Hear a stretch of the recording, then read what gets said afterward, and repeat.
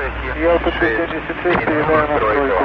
5, 4, 3, 2, 1. All right, AK heads, we are back with another episode of the Talking Lead AK Corner, presented by Century Arms. We are in Season 2, and this is Episode 10 of 12. So we've only got 2 more months of the Talking Lead AK Corner, of all the goodness that you love each and every month that Brian and I have been bringing.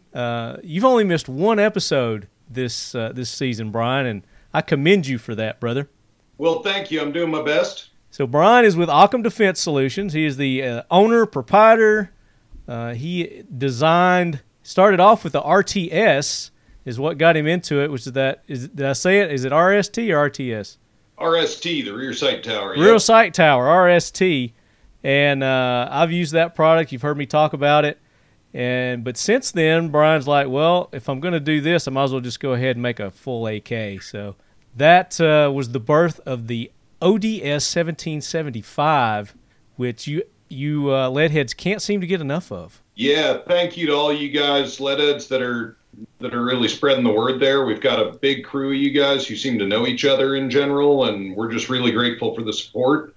And they're also chill dudes. We don't like working with jerks, and we're blessed to not have any of them. So thank you, guys. Well, if you're a member of the Leadhead Brigade, you're not a jerk. I mean, it's his number one rule. So the Leadhead Brigade takes care of each other. And they take care of our sponsors, so make sure you do that. Bringing you this each and every month is Century Arms.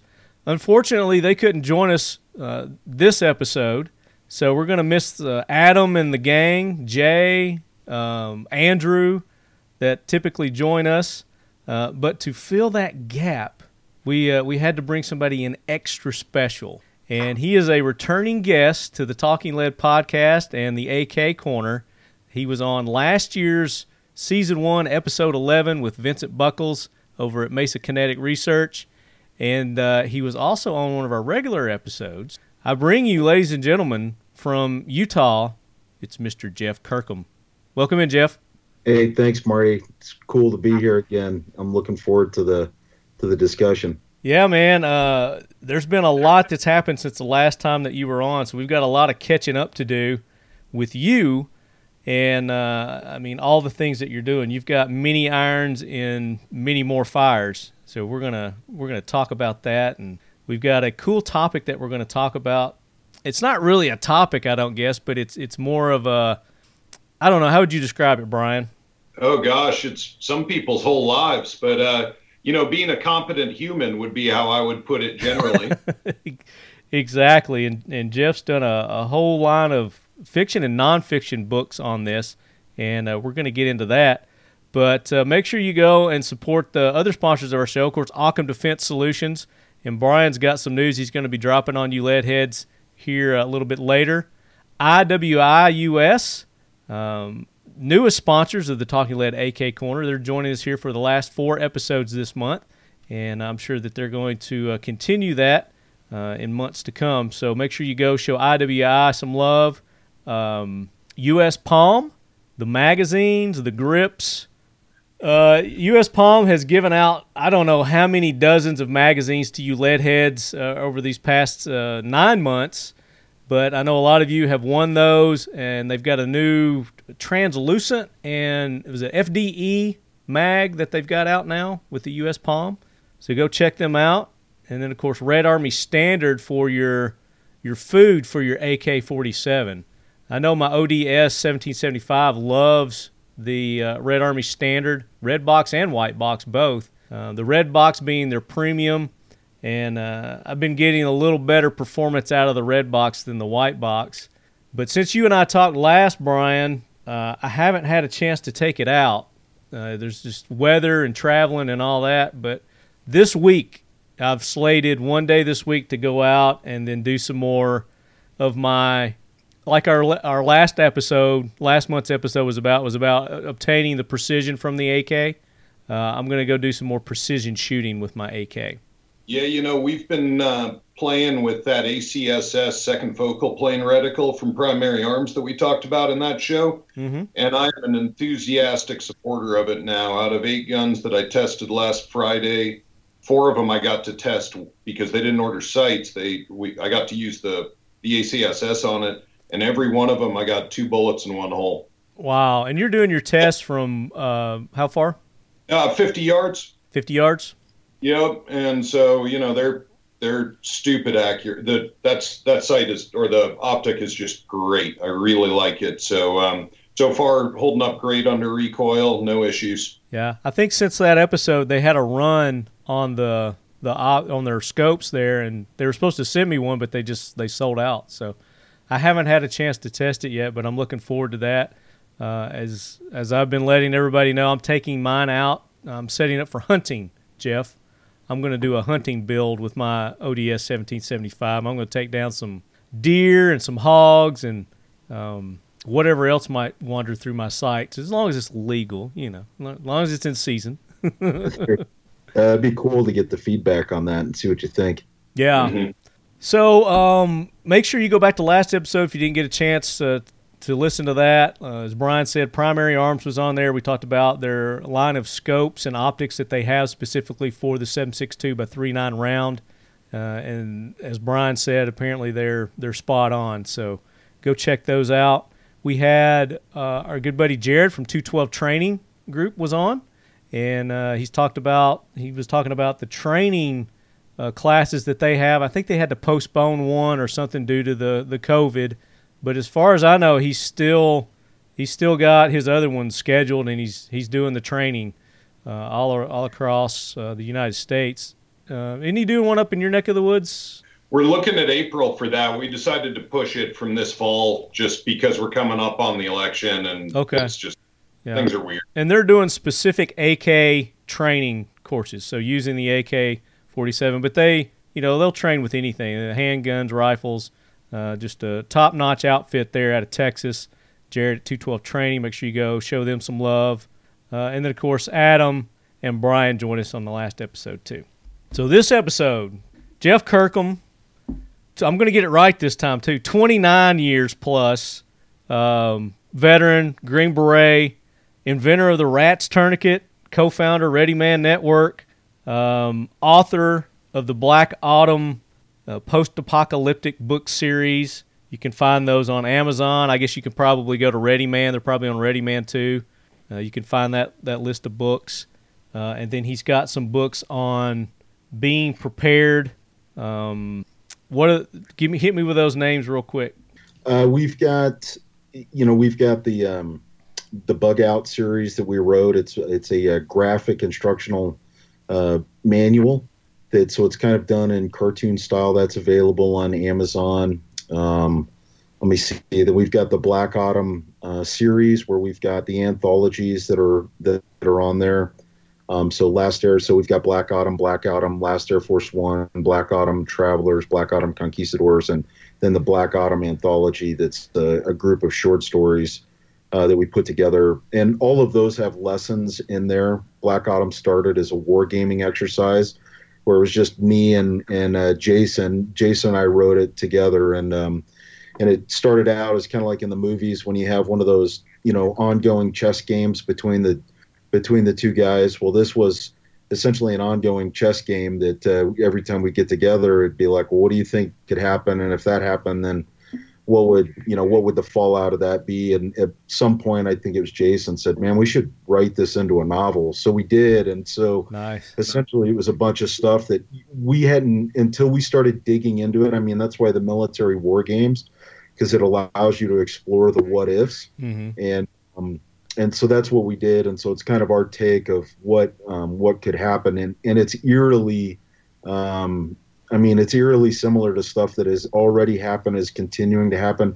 Actually, the sequel is called White Wasteland, and we haven't released it yet. We're in the middle of a re-edit of it, and it starts, kind of a spoiler alert, but it starts with H1N1, the flu, coming through and wiping out a whole bunch of people in wintertime right after the first 17 days.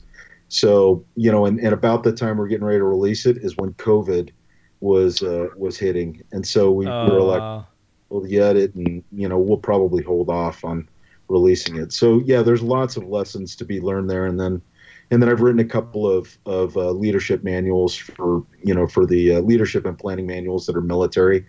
So anybody that has a hard time falling asleep at night, you can grab one of those books and it'll put you right out. I'm sure that's not the case. But you also have some survival and preparedness books out. Beginner Emergency Survivor Preparedness, How to Prepare for Emergency, Job Loss, or a Total Collapse. And then you've got the 365 days. Well, that's unlocking there. I'll just jump in that the RATS tourniquet, while it's great and I carry one every day and give them to friends and family and trust my life to them, that's like one of Jeff's lesser inventions. The stack of inventions and patents that he has to his name is crazy. And there's one that I won't describe at all in detail, but physicists told him it was physically impossible. And then he showed them that the thing worked. Well, and he showed me how we got to talking one night, and the brilliance. My interest. I don't know that I can say what it is, but it's really cool. And just take it from one trained physicist that he's got a very strange and wonderful brain. So our lead heads are familiar with the RATS tourniquet. We gave several of those away through your generosity from the last show when we were doing, I think it was our 5th year, 6th year, I don't know what it was, some celebration we did, and you were generous enough to offer up several of those RATS tourniquets, and they got out to several of our lead heads. So thank you for that. But if they haven't had an opportunity, where can they go and check out the RATS tourniquet? You can actually pick them up right off of readyman.com. We've got them on there. So, I mean, that's a great place to go. I think at the time you had about 50 first-hand account stories of people using those. Has that grown since then? I know you were looking for more stories from people. We're well over 100 now. I just interviewed a guy 2 weeks ago. He himself had 3 saves. He was a search and rescue. He's a former SEAL. And then he's a search and rescue guy down in around the Grand Canyon. And he applied 2 on one person in a car wreck, and then another one on another person in a car wreck, saved their lives, applied 1 to a leg of a girl that was in a helicopter crash. So helped keep her alive so she could get to the hospital. I mean, unfortunately, she was burned very badly, and so she ended up passing away. But at least she got to the hospital long enough. She died I think it was a couple of weeks later from the complications from the burns. But gave her a fighting chance, though. Yeah, got her a fighting chance. Yeah, absolutely. And then we just had another save up in Ogden City. Somebody had gotten stabbed with a knife and used a tourniquet on him to save his life. So yeah, we're a little over 100 now of the ones that we know of, saves that we know of. Very good. So if you guys have any stories that you want to share with Jeff, if you've had the misfortune to use the RATS tourniquet, but fortunately for somebody that you had it, where can they go and share those stories? Hey, they can just email me. Just email info@readymanteam.com or email me, Jeff@readymanteam.com, and blast them over. I'd love to see them. There's nothing more, out of all of my inventions and stuff. I think the one that I get the most, self-fulfillment out of is when I hear the stories of people. Like, I talked to a guy, it's been about a year ago, so I don't think you knew about this one, Marty, is a father and son were out deer hunting. Dad was in a tree stand, son was back at the camp, and the tree stand collapsed, so Dad fell out of the tree, shoved his tib fib through the right side of his ankle. Dad had a heart condition, so he's on blood thinners. Obviously severed tons of vessels down in the bottom of his foot, at the side of his foot. Started screaming for his son. So his son thought that he was being attacked by a mountain lion or something. I don't know. Lions in Missouri. He thought he was being attacked. So he went sprinting off with his pistol and left his med kit back at the camp and got to his dad. And his dad was like, "Hey, do you have that tourniquet in your pocket you always do?" And he was like, "Yeah." He just so happened, he's like, "I carry your tourniquet every single day," pulled it out of his pocket, stuck it on his dad's leg to keep him from bleeding out because of the blood thinners he was on. Yeah. And then It was about 2 or 3 hours. I think it was about an hour and a half to 2 hours before they got him out of there to an ambulance where he could get to a hospital. Made a full recovery, but dad, great. son saving dad's life. Pretty humbling on my part to talk to that guy. It was just super cool moment. That happens probably more times than we hear about, as far as the tree stands, the deer stands, people falling out of those, or they breaking and falling, and because people sometimes will leave those up year after year, and then those wraps they deteriorate after time, and sure enough, boom, that's going to happen. But that's a great story, especially with hunting season coming up. Yeah, broadheads, especially for you bow hunters out there, that's a super common way for people to die while hunting.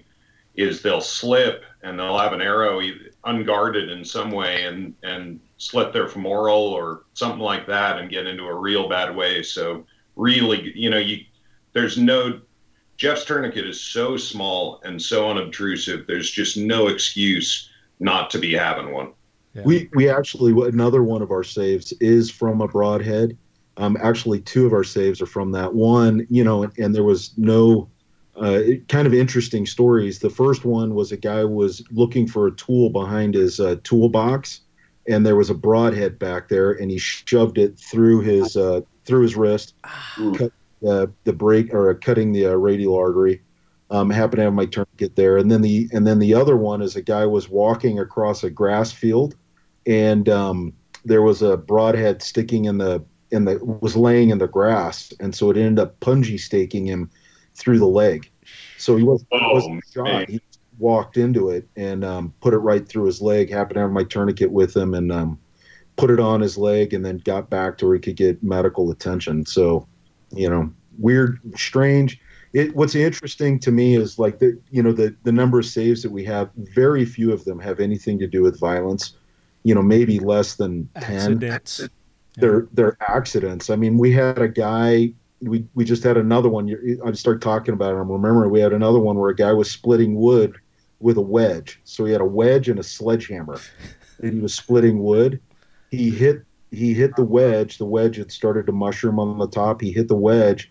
A piece of the wedge flew off, hit him in his radial artery, started pouring blood everywhere, and they happened to, one of the guys that came by to help happened to have a tourniquet, have one of my rats on him, and threw it on his arm and saved that guy's life, took him to the hospital.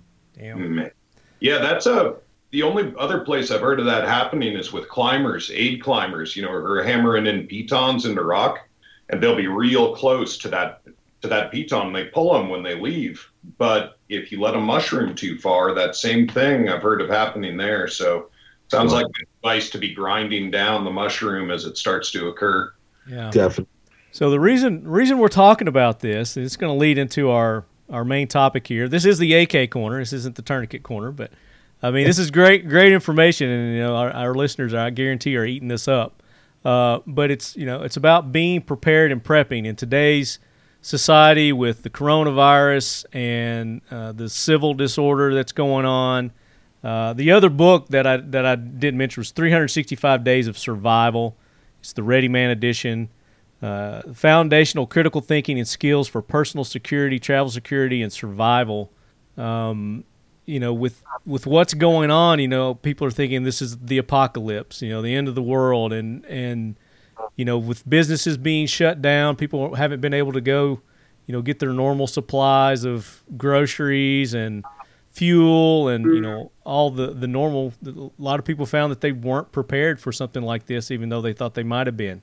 And, what we want to talk about today, Jeff's got some great stories on prepping, but he's also got some great information on why the AK and the AK platform makes a great survival weapon. So with that, let's turn it over to Jeff. Thanks. Yeah, we'll probably just start right there with the AK, and part of the reason why I think it's a great platform, I carried that for folks that don't know. I spent a ton of time in combat zones. Over the space of about 13 years, I racked up about 8 years over there, and doing combat operations. The whole time I was over there, I carried an AK just because I had fallen in love with a platform and simplicity. I was also embedded with Afghans and Iraqis that they were using AKs. So I thought it only made sense to use what they were using. And for you guys who haven't listened to Jeff on our episodes before, go back to episode 296 and 299, and he goes into more detail about his time over in Iraq and Afghanistan. And I think if you look at now, why is the AK? I think a great, a great rifle for emergency preparedness. First and foremost, if you look at the way that the rifle, you look at the men who developed the rifle, they had just come out of World War II. It was still in the late 40s. The Soviets had lost estimates of anywhere between 20 and 30 million people. Every single Russian was affected by World War II in a bad way. Yeah. And Stalin in the late 40s, Stalin had two things that he put emphasis on. Well, three. One was maintaining power. Two was nukes. And three was an assault rifle that later became the AK-47. And that rifle was developed by men who had fought the Waffen-SS on the Eastern Front. So probably one of the finest mechanized infantry armies that has ever been in warfare was the Waffen-SS. Their politics and the horrific nature of those guys aside, they were very good, and they were just running. I think the body count at one point was like 60-1 from Germans to Russians. But the problem they ran into was that because the Germans had decided to invade, they got hit with winter, and so now all of a sudden, put yourself in these guys' mindset, right? Men were starving to death. They were freezing to death. Everybody's seen the movies where it's like one guy got ammo, the other guy got a rifle, and if you weren't going to charge, then the commissar would shoot you in the head with a Makarov, and so ready, set, go, and charge. Well, these men had come out of that and said, okay, we need a rifle, and this goes into why I think it's a great option for emergency preparedness. It was designed to work when there was no resupplies. It was designed to work when other people were starving, or there wasn't oil, or there wasn't some of the other stuff. It was designed to work when it was freezing cold and in the mud. It was all of that was designed, and it's like the more that I dig into that rifle, the more I'm just amazed at the genius of the simplicity of it, and how much thought went into it. Stalin was in a unique position to where he was worried about the Americans coming in. That was the Fulda Gap scenario. If you were ever in the military in the 80s, we would train for the Fulda Gap because that was where the Russians were going to come screaming through to invade Europe. And so that was the scenario. Well, Stalin was sitting at a time where it's like, I need a rifle that I can compete with mechanized infantry, advanced mechanized infantry. But he was also scared of training his soldiers too much because it was a conscript army. You wanted just enough that you could win, but not enough that they could all of a sudden return and take power. And so the rifle was designed that way. That's why I tell people the AK is actually more ergonomic than any of the other rifles that are out there, because it was designed to be put into the hands of a conscript, but still be able to keep up with a modern mechanized infantry. And it's a fantastic platform. It's 30 cal. I mean, you can get it in any caliber just about now, but 30 cal seems to be the sweet spot for, knocking men down, as well as, so you can kill a deer with it and you can kill a man with it. So it's a great platform. Yeah. And you don't get the over penetration either. So, that's a good aspect of it. Now, if you ask Marco Vorobiev, he'll say the 545. Remember that, Brian? Yeah, sure. Do you know Marco, Jeff? I do not. What did he say about the 545? I just we were talking about how great the 7.62-39 is, and he goes, he's a former Spetsnaz, and he's a historian, knows a ton about not just AKs but all firearms. He's a very smart guy, but he was just like, I respectfully disagree. The 545 is my preferred, and he just went on a little rant about it, but. Well, the 545, in some respects, I would agree with him. And bear with me here a second. The 545 was developed. Actually, that round was developed about the same time as the 7.62 was developed. The short little round, and the Soviets decided they're like, that bullet's too small. They were messing with bullets that were higher velocity, and then Vietnam came around and they saw the Americans with the M16s in Vietnam, and they're like, okay, small round probably has a place here, and so they started up continued and finished the development of the 5.45. Now the 5.45 is a wicked round if you're doing CQB or you're doing close-in fighting. I mean, it is in Afghanistan, the Afghans called it the poison bullet. If you watch gel blocks of it, because it has 3 millimeters of hollow space under its nose cone, it does a double 90 yaw as it's going through a gel block.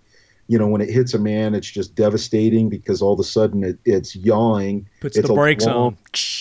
Exactly.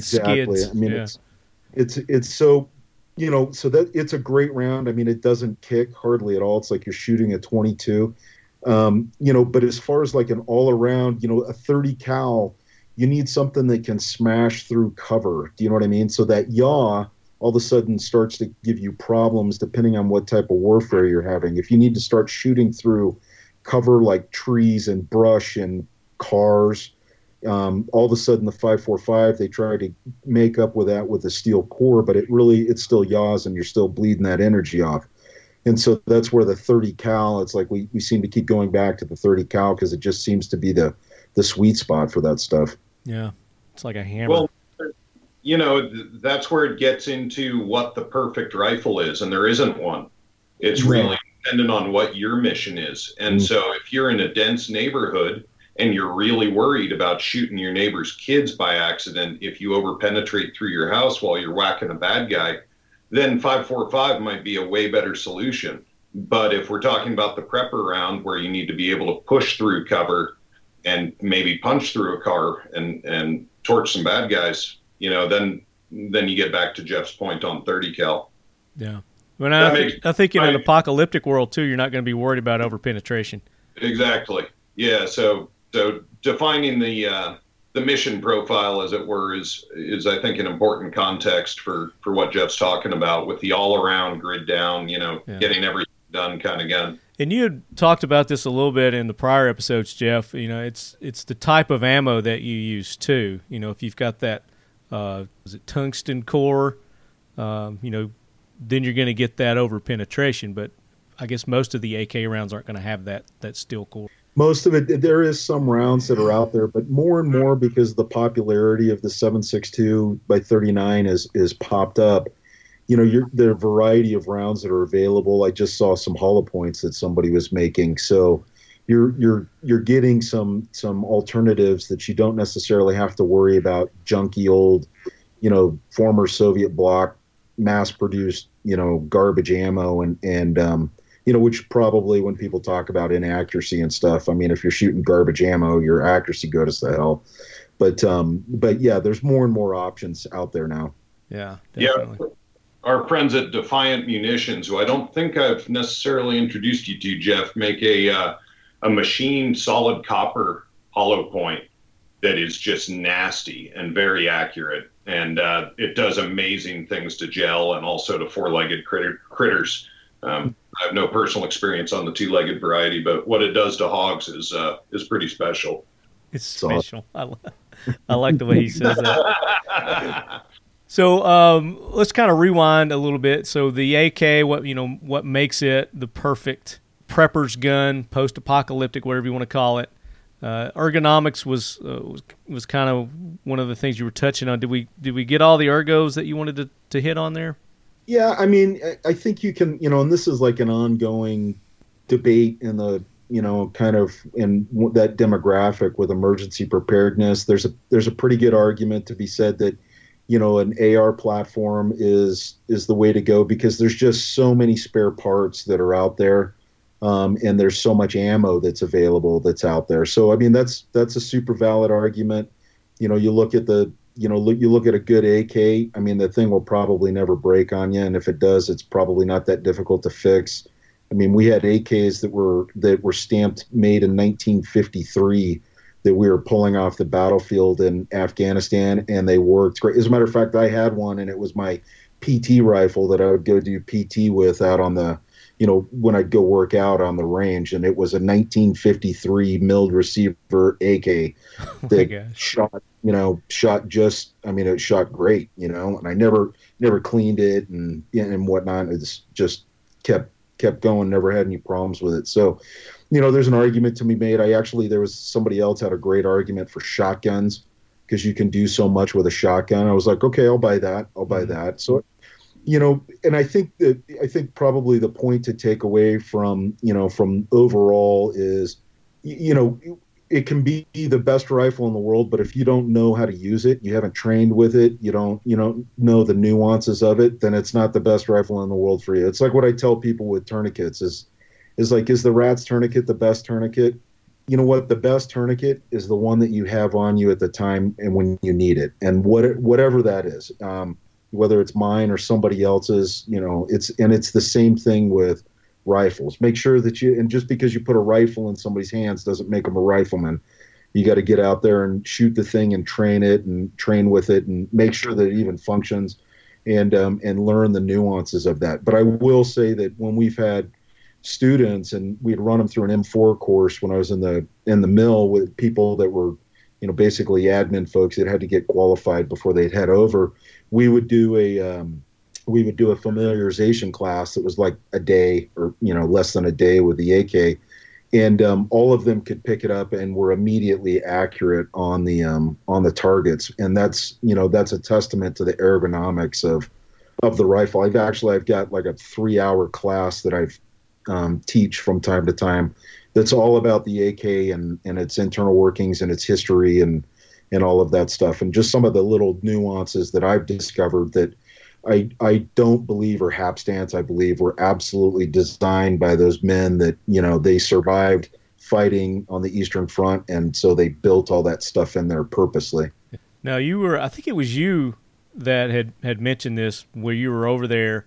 You would find AKs obviously laying around, but you were just amazed at like how they made the parts from just whatever they had laying around. The car parts or whatever, the receivers made out of just spare metal that they had from whatever they could get. One of the guys that taught me a lot about AKs was this hillbilly from the mountains of Arkansas. Yeah.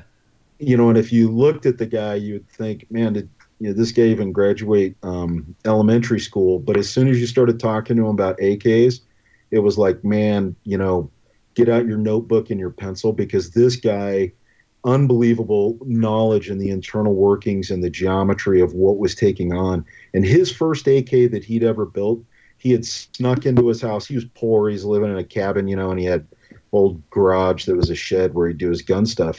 He snuck into the house and stole one of his wife's cookie sheets. And that's what it was, yeah. And bent that into a receiver and made his first AK. And he told me, he was like, that's when he really fell in love with it, because he was like, I'll be damned, this is a great design. It's and he was like, it wasn't anything beautiful that he put together. He's like, but man, this thing was working. And that's where people say that AKs are rat traps, and that's why they're reliable. I think that's anything but the truth. I believe that the design is good enough that even though you've got rat trap manufacturers out there, it still works and continues to work. And once you get a good AK that's locked in, like what Brian's making up there at Occam Defense, man, it is a thing of beauty. Like, I've bought 2 AKs from Brian, pistols, and they are my favorite rifles that I've got in my safe, and love to take them out and shoot them. They're just a blast to shoot and easy to, they're just fantastic. Well, and thank you, Jeff. That's kind of you to say. One of the best innovations I've seen for the AK is something that Jeff came up with, and he told me about, and I thought he was crazy when he first said it, but he's like, yeah, take a Spam can opener and cut 3 inches of it off or so and weld that onto the right side of the mag well. And it is a performance enhancement like you won't believe. And I'm like, okay. And I talked to a really good welder, and he says, that guy's crazy. And I was like, well, I'm not a good enough welder. And then I found a guy who was crazy enough to do it, and we tried it. And it worked phenomenally well. And it's called the Kirkham shell. And it lets you index an AK mag, kind of like how the FAL does. It just gives you a registration point. And what's crazy about it is that it improves both beginner and competitor performance dramatically. My competitors, like Jared from 212, he shaved a second off of his reload time, which for competition is a huge deal. And when I put the shelf, one of our guns with the shelf on it in the hands of a rank beginner, they can just see the mag. It just works. It's like they've been practicing for 2 hours, and so it rarely can you buy performance. But that invention there is a performance upgrade for everybody. We offer that as an option. We don't advertise it heavily, but you lead heads for sure. We'll put one on for you. And I've got one on mine. Mine came with one, and that's right. When it came, I was like, okay, I haven't seen this before, and I mean, I kind of guessed what it was for. I was like, this is obviously something to help with the reload, and of course, I had to call you just to make sure. But yeah, you were initially like, I was a little skeptical. Yeah, I was a little skeptical about it. Yep. Yeah. Yep. But since I've used it, I definitely. I mean, once you take it out and you use it once, you'll figure it out. It makes a lot of sense after you put it in use. But I'm glad you put that on there. I wasn't expecting that. That was a nice addition. You told me to make the nicest one I knew how to do. So I did. That's fun. So when I first met Brian, he showed me his rail, because my rifle that was over, that I carried overseas, I had an X-47 rail system on it. They'd last a couple of years, and then they, the screw, the threads would start wearing out. It'd come loose, and it wouldn't hold the zero stuff anymore. And so I'd throw it away and buy a new one and put it on. And so anyways, I saw Brian's, and I was always trying to figure out ways. I was constantly, the unit I was in, we could modify our guns, and it wasn't like regular mill where somebody would have a conniption if you did that. Like, we'd cut off barrels routinely and just modify stuff, trying to make it better for doing low-vis operations or full-blown assaults or whatever. And so my rifle that I had overseas looked essentially like a Draco.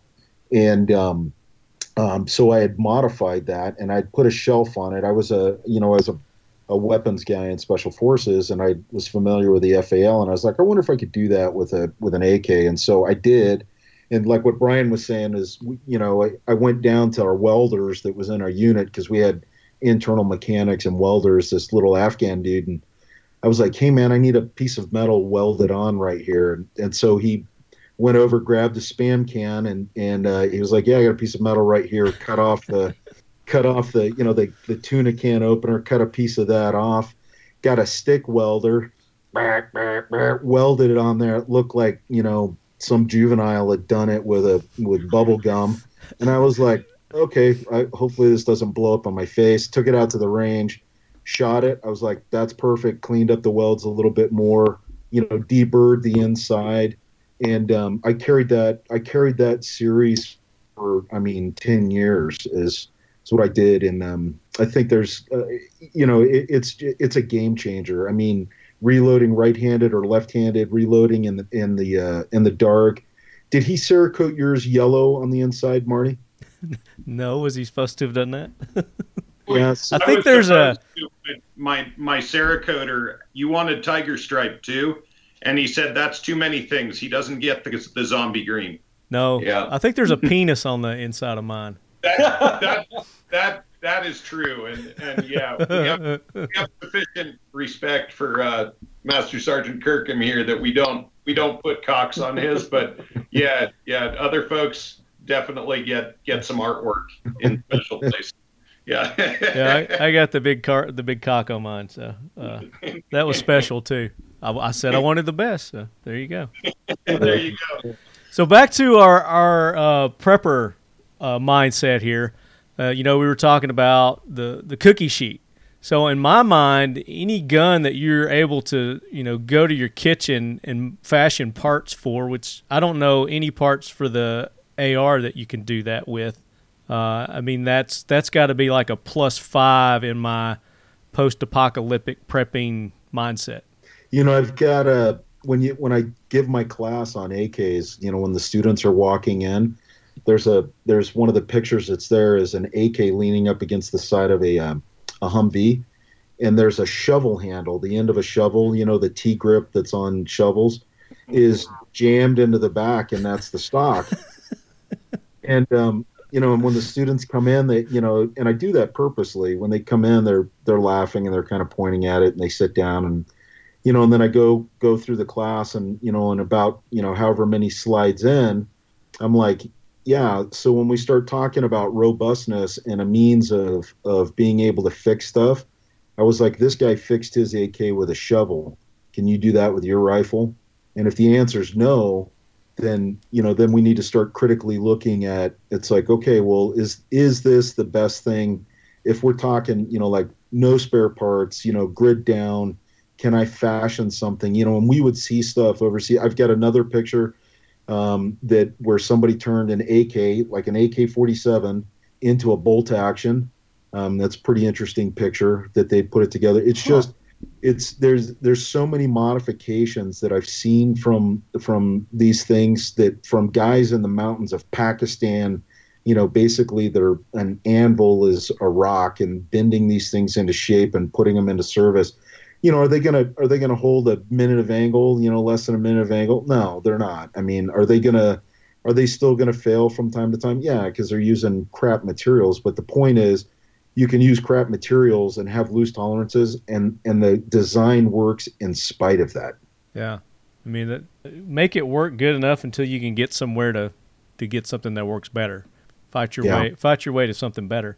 But that's what in my mind, to be able to do that, that's like a huge plus for the the prepper mentality. I would think that would be something that would be key first on their mind, is like, all right, parts. Not going and finding another AR, because that's what a lot of people's argument is like, well, there's so many AKs, I can go find one lying around. Well, I don't know that I've ever seen any lying around here in America anywhere. I haven't walked down the street and tripped over one, or anything like that. Maybe in Chicago you can do that, but not here in Tennessee. But I mean, I understand, like, they're around, and if you have to go raid or whatever, you can find them and you can get parts. But to be able to use a shovel, a cookie sheet, parts from a car, whatever, to patch or keep your gun running until you do find that scenario, I think that's huge. And Jeff, let me ask you a question here. My personal philosophy on prepping, there's no, well, I'll just say it briefly, I guess. Mao Zedong wrote, before he came to full power, wrote an insurgency manual. And in it, he talks about the difference between invaders and insurgents. The invaders have to truck all of their supplies in, and the insurgents just have to kill a few of the invaders, and then they get their supplies for free. And that's a bit like how I personally have my personal plan with prepping if things go really bad, is that I don't need 100,000 rounds of AK ammo. Like, let's say there's a depot by me or something, or there's some pile of ammo. Not that I'm going to go out and invade it, but if I have to run across bad people that are trying to do harm to me, I intend on putting them in the dirt and picking up what they have.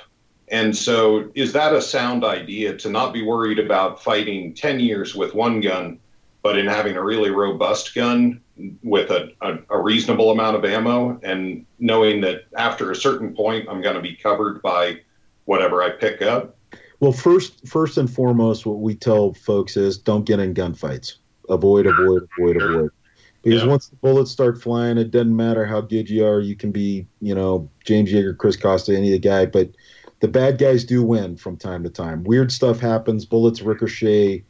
Who knows? So the first thing we tell people is, don't get into gunfights. Don't get into fights. You're just, Jeremy Horn actually said that. I asked him one time.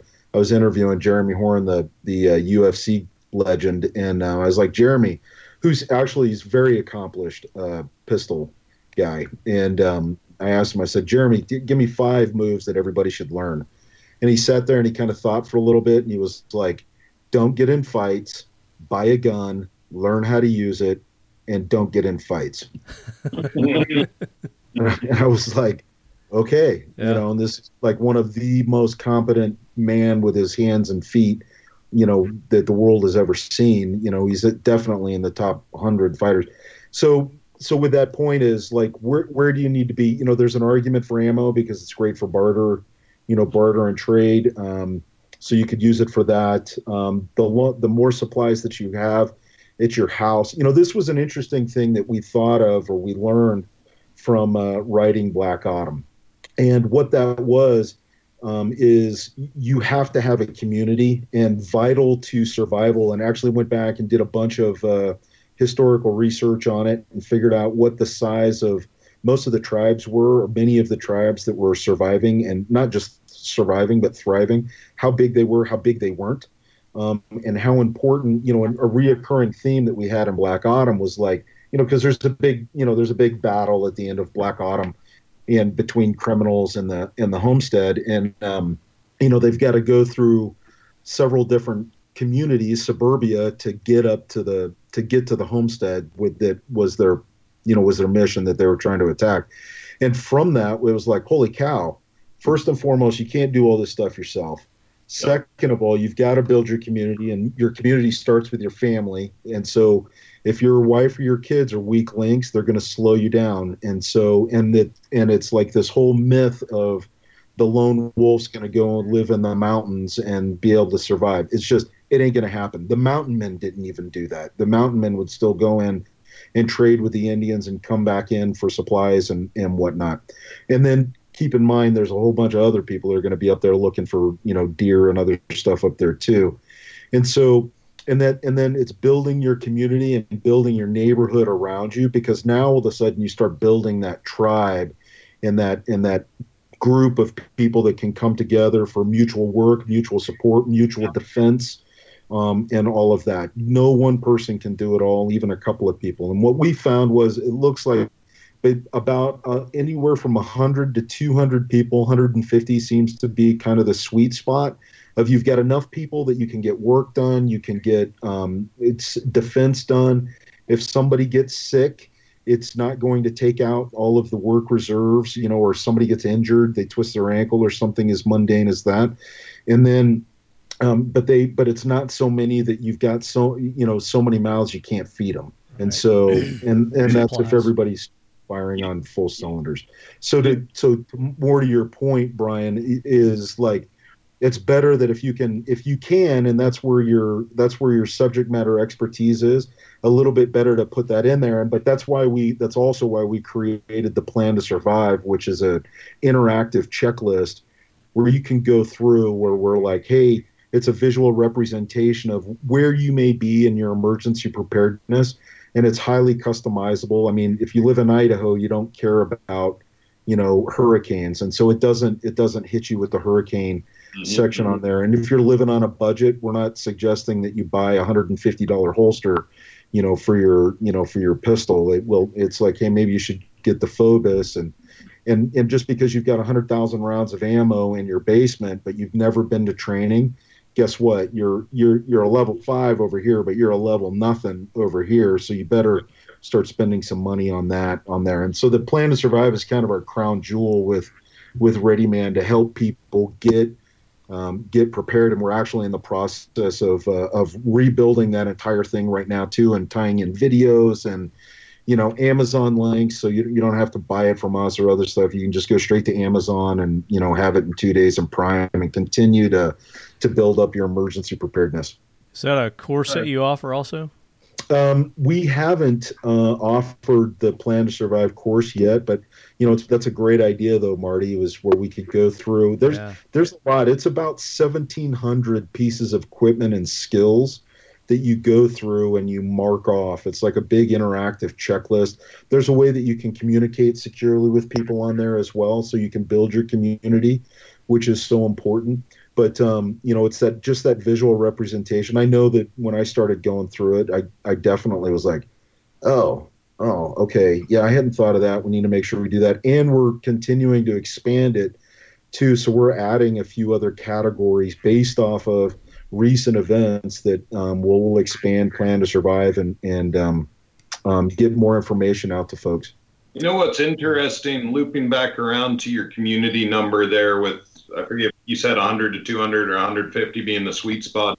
I believe it's called the Dunbar number. And there's a biologist that was looking at the average troop or herd size or whatever it's called for primates.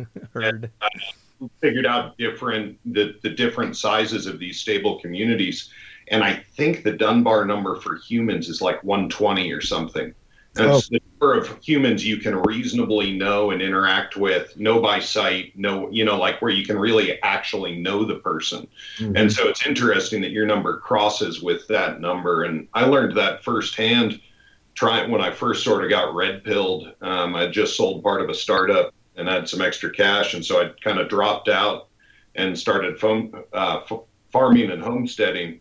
And you go straight to mental illness if you try and do that alone. And if you are lucky if you can grow enough food for yourself full time with your wife helping, and or skilled, or it's a big deal. And so very quickly you're forced to reach out and meet other homesteaders and farmers, and it's way better to do that before hard times hit. And so what you're saying rings very true for me. Yeah, I mean, if you look at, we went back, we looked at the average size of Afghan tribes, Arab tribes, Indian tribes, and over and over again, we kind of saw this common denominator. It's a governance thing. When you're the chief or the king or the emperor or whatever, it is that guy's calling the baron or the duke. It's a big enough number that you've got some power that you can wield to, make sure that marauders aren't going to come after you. But it's not so big that you can't control it. And about the time you get bigger than that, that's when you'd see the tribes start to split off. Mm-hmm. It'd be interesting. There's a group of, they're sort of like the Amish. They're called the Hutterites. And there's a bunch of them in Alberta. I think they're in the U.S., some places as well. But they're a communal Amish-like thing where they all live in sort of, dorms. And then when they get big enough, they draw straws effectively, and half of the group gets kicked out to start another commune. Yeah, and it would be really interesting to know what their number is for that system, because they're still relying on they're still relying on civilization for those communes, but for governance and all the rest, another interesting little community there. And if you've got about 150, we'll say 200, we keep the numbers easy. We've got 200 people, how many of them can fight? Do you know what I mean? And so you could probably cut that number right in half, because you've got kids, you've got sick people, you've got older people, you got people that just flat out don't know what they're doing. So you could cut that number in half and then probably subtract, like another 20% or so, we'll say 25% to keep the numbers pretty simple. So now all of a sudden you've got 75 people that can fight. Well, I can tell you, having been in the war, if you're going against 75 guys, I don't care how big your force is, you have to have a massive force, because in the U.S. military, the matrix is 3-1. You don't get in fights with anybody. I mean, if you get ambushed, you don't have a choice, but you don't get into fights with anybody unless it's a 3-1 advantage when you're going in there. So now all of a sudden you start doing the math on that. They've got to come up with about 300 Muldoons to come in and try and effectively overrun you, which is now all of a sudden, now they're running into the same problems that you'd have been in: supplies, mouths to feed, governance, overuse of the resources of the immediate area that's in there, which may be why they're, marauding in the first place. But you've just made life really difficult. And then you can add to that too, that's a 3-1 in a standard fight. Then if you have defenses that have been put into place, like they're attacking a structure or something, now the numbers go through the roof, and it's extraordinarily difficult. Yeah, that makes a lot of sense. So it's the one time go ahead, when the defender is an advantage. Normally our mindset is as armed citizens is that our gunfight will start with us bleeding and dizzy. We've been attacked first. And so you're not really, and we're good people, so we don't presume that bad people are about to hurt us and shoot them first. But if you're dug in a spot, again, the enemy does get to pick when they attack. However, this is an advantage of being a defender that I haven't heard of or thought of before. So that's really cool. Mm-hmm.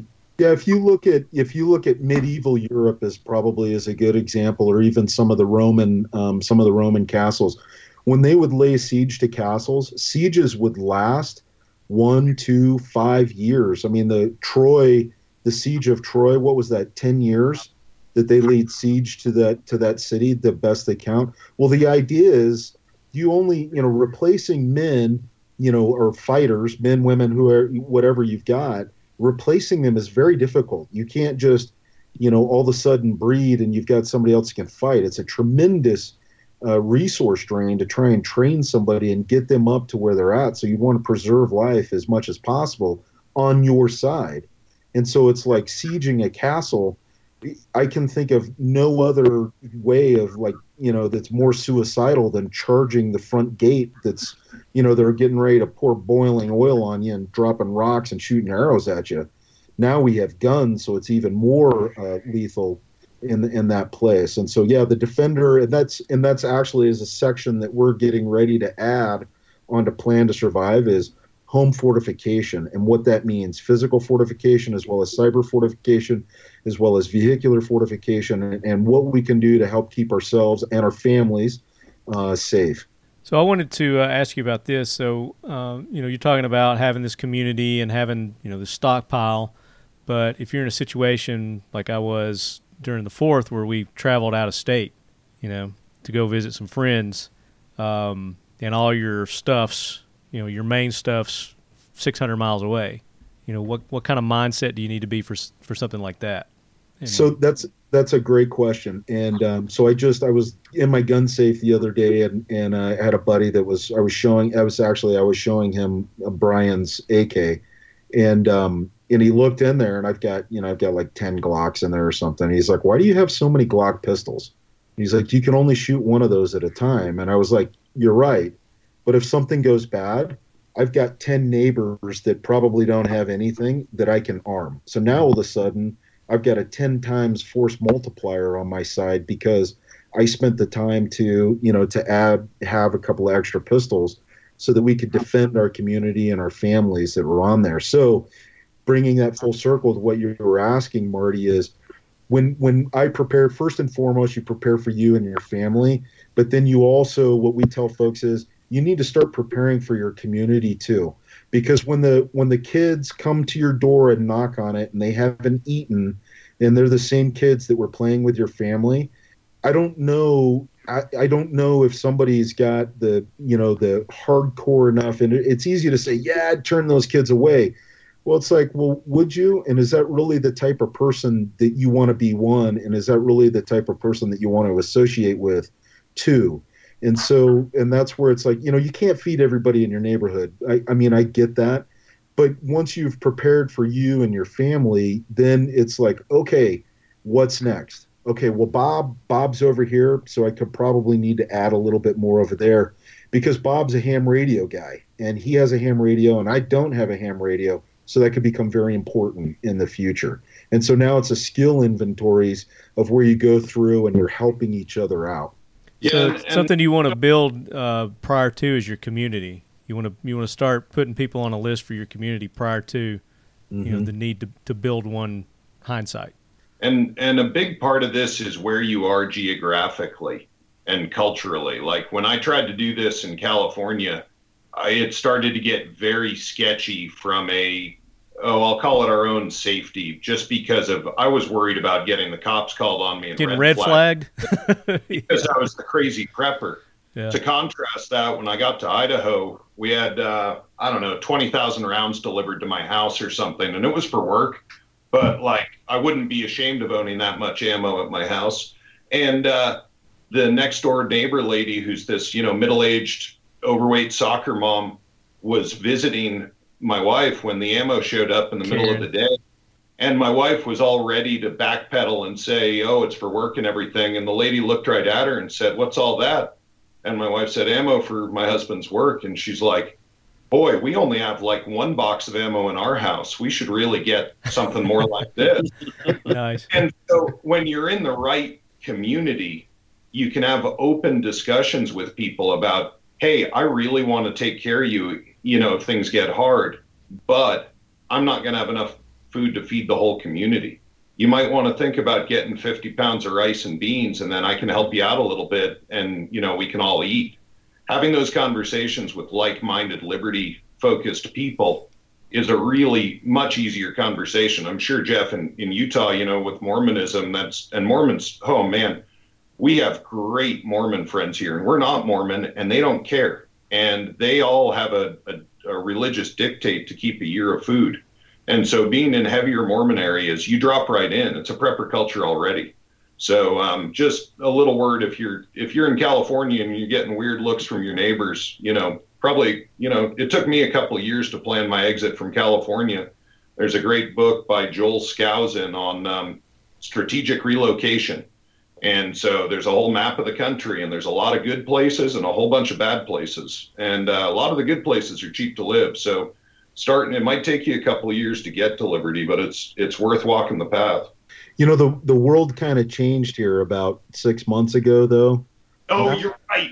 I'm totally wrong. Everything I just said. Everybody's a prepper now. Yeah. 9 months ago, it was like, hey, are you one of them crazy people with tinfoil hat? And it's like, no, I don't believe in government conspiracies or any of that. I'm looking at the probabilities of threat. I just want to be prepared in case something bad happens with food, finances, and whatnot. And it was like, okay, well, you're kind of okay. Well, then COVID hit, and everybody was like, holy cow, this really can happen. And like, I just saw this month's the front cover of The Economist has got a family on there. They're wearing gas masks, but it was like how you can help prepare your family in case of calamity. And so it was like all of a sudden we became the cool kids in school, It was like. But how many times, in the past 20 years, has something big hit, whether it's a natural disaster, the swine flu, whatever right. It may be. This one is actually the government took action in the world actually in measures that we've never seen before. Yeah, but it's all signs have been there, and people should have been prepping prior to this because there's been proof in the pudding prior to the COVID. It's just COVID is the biggest one that's hit so far. So when we wrote Black Autumn, we went off the premise of a black swan event. We don't think it's going to be like, space aliens are going to come down and it's going to be War of the Worlds. We don't think like the Russians are going to. I got a theory on that. When you finish, go ahead. we're like, no, it'll be a black swan event. There'll be a series of events that tie together in a weird way that drag society down. And so, and if you look throughout history, that's very much a consistent theme. Like the fall of the Bronze Age, best guess is it was a black swan event that took place. There were a couple of droughts that took over, a couple of wars that took over. And then all of a sudden you had mass migration of people looking for resources, then mass warfare, and the Bronze Age fell apart. You could say the same thing about the Civil War was somewhat of a black swan event where things were tying together in weird ways. The Great Depression was a black swan event. World War I was a black swan event. You could argue in some ways World War II was a black swan event. You'd have to stretch that a little bit. But even the financial collapse of 2008 was a black swan event. And so that's where you're absolutely right, Marty, where it's like, every year massive hurricanes hit the East Coast. Tornadoes hit every single year.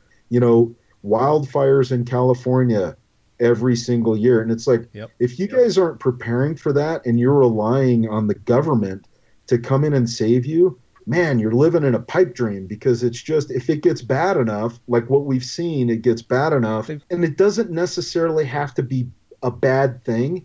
It just has to be handled badly. And it typically is. It's handled badly by the government. And it typically is. The government isn't good at anything other than spending taxpayer dollars. Absolutely. Outside of that, they pretty much suck. And so that's where Katrina was a great example of that too. Katrina is a great example. I mean, even COVID is a great example. Look at the way that some of these, governors and mayors have handled this newfound power that they had. And overwhelmingly, it's like, man, there's some that, rose up to the occasion and did a good job, but there's a whole bunch that just did a horrible job for their citizens. And so there's a bunch of people that are upset about that and probably won't get elected next time around. But all of a sudden, it's like, how many times has something bad got to happen before people wake up and go, man, you know what? Maybe I should buy that 50-pound bag of rice and some flour and some cooking And oil. a gun and some ammo. Get a gun and get some ammo. Gun sales through the roof right now. training. Like you said, California at one point, red flag, I'm going to call cops because you got a gun. But how many of them have gone out and tried to buy guns during this time? Yeah. Historic highs. One important thing that Jeff is describing, but I want to really bang every last nail into the coffin on, is that oftentimes really calamitous things, it's not one thing that does you in. Mm-mm. It's that we get a stressor like COVID, and then we get civil unrest. And then my personal concern is that this is the perfect time for a cyber attack from somebody that doesn't like us. Mm-hmm. Sure. So just like the 4 firearm safety rules, most of the time you can get away breaking one, not all the time. Yeah. But most of the time you can get by breaking one. But when you break two, usually somebody gets shot. Absolutely. And it's that thing of two black swans coming in the wrong way. And or you just three. can't. Here in Tennessee, we had a slew of tornadoes hit us before COVID. Tennessee, this middle Tennessee here, we got just decimated with tornadoes, and we were in the midst of trying to recover from that, and then the COVID hit, and just shut everything down, and all those families and businesses that were shut down because of the tornadoes couldn't do anything because of the COVID, and then we get hit with the civil unrest that's going on now, on top of that. And then, now you got the election season coming up, and, everybody's kind of tying it with the election season. But, it's usually not one thing, it's a string of things. And if 2 things, 3 things happen, then, you're looking at total collapse. Yep. Yeah. And at the risk of being introducing a discontinuity here, we've had quietly and patiently waiting my super engineer, Austin Mayo, who's also a great shooter and prepper and fan of Jeff's, and he's got a question here. It'll be great. Yeah. So let's go ahead and we'll start off with Austin, and let's get into our listener questions. And Austin, you'd be a great one to kick it off with, buddy. Sounds great. Thanks for having me, guys. Jeff, I was wondering, with this time and everything going on, and with this community building, what are you looking at for bringing people in? Are you taking them to the range first? Are you just talking food and supplies with them? With building your community, what are you trying to do to get them in and get that conversation started? The best way to bring people in is the old-fashioned barbecue, at least in my experience. And then you ease in. We tell folks, we're like, don't even talk about guns because you may freak some people out. Let them bring it up. Inevitably it will come up. You don't have to really worry about that. And but you start with that old-fashioned barbecue where it's like, get hold of your neighbors, and it's like, hey, we're having a barbecue, and you guys are invited. Come over and have some burgers, and let's get to know each other. And it starts there. When you're putting stuff like this together, the first thing that you do is you build on common ground between people. Then that establishes that you can build those relationships of trust, and then all of a sudden you've got a relationship that you can move forward and start doing activities with. And I would tell you too, it's a much more pleasant way to live life. We as human beings, we have to have community, and we find that in different ways. The internet has somewhat replaced that, but in some ways, but to detrimental, I think. But now all of a sudden it's like human to human contact is so vitally important. That's why we got to the top of the food chain.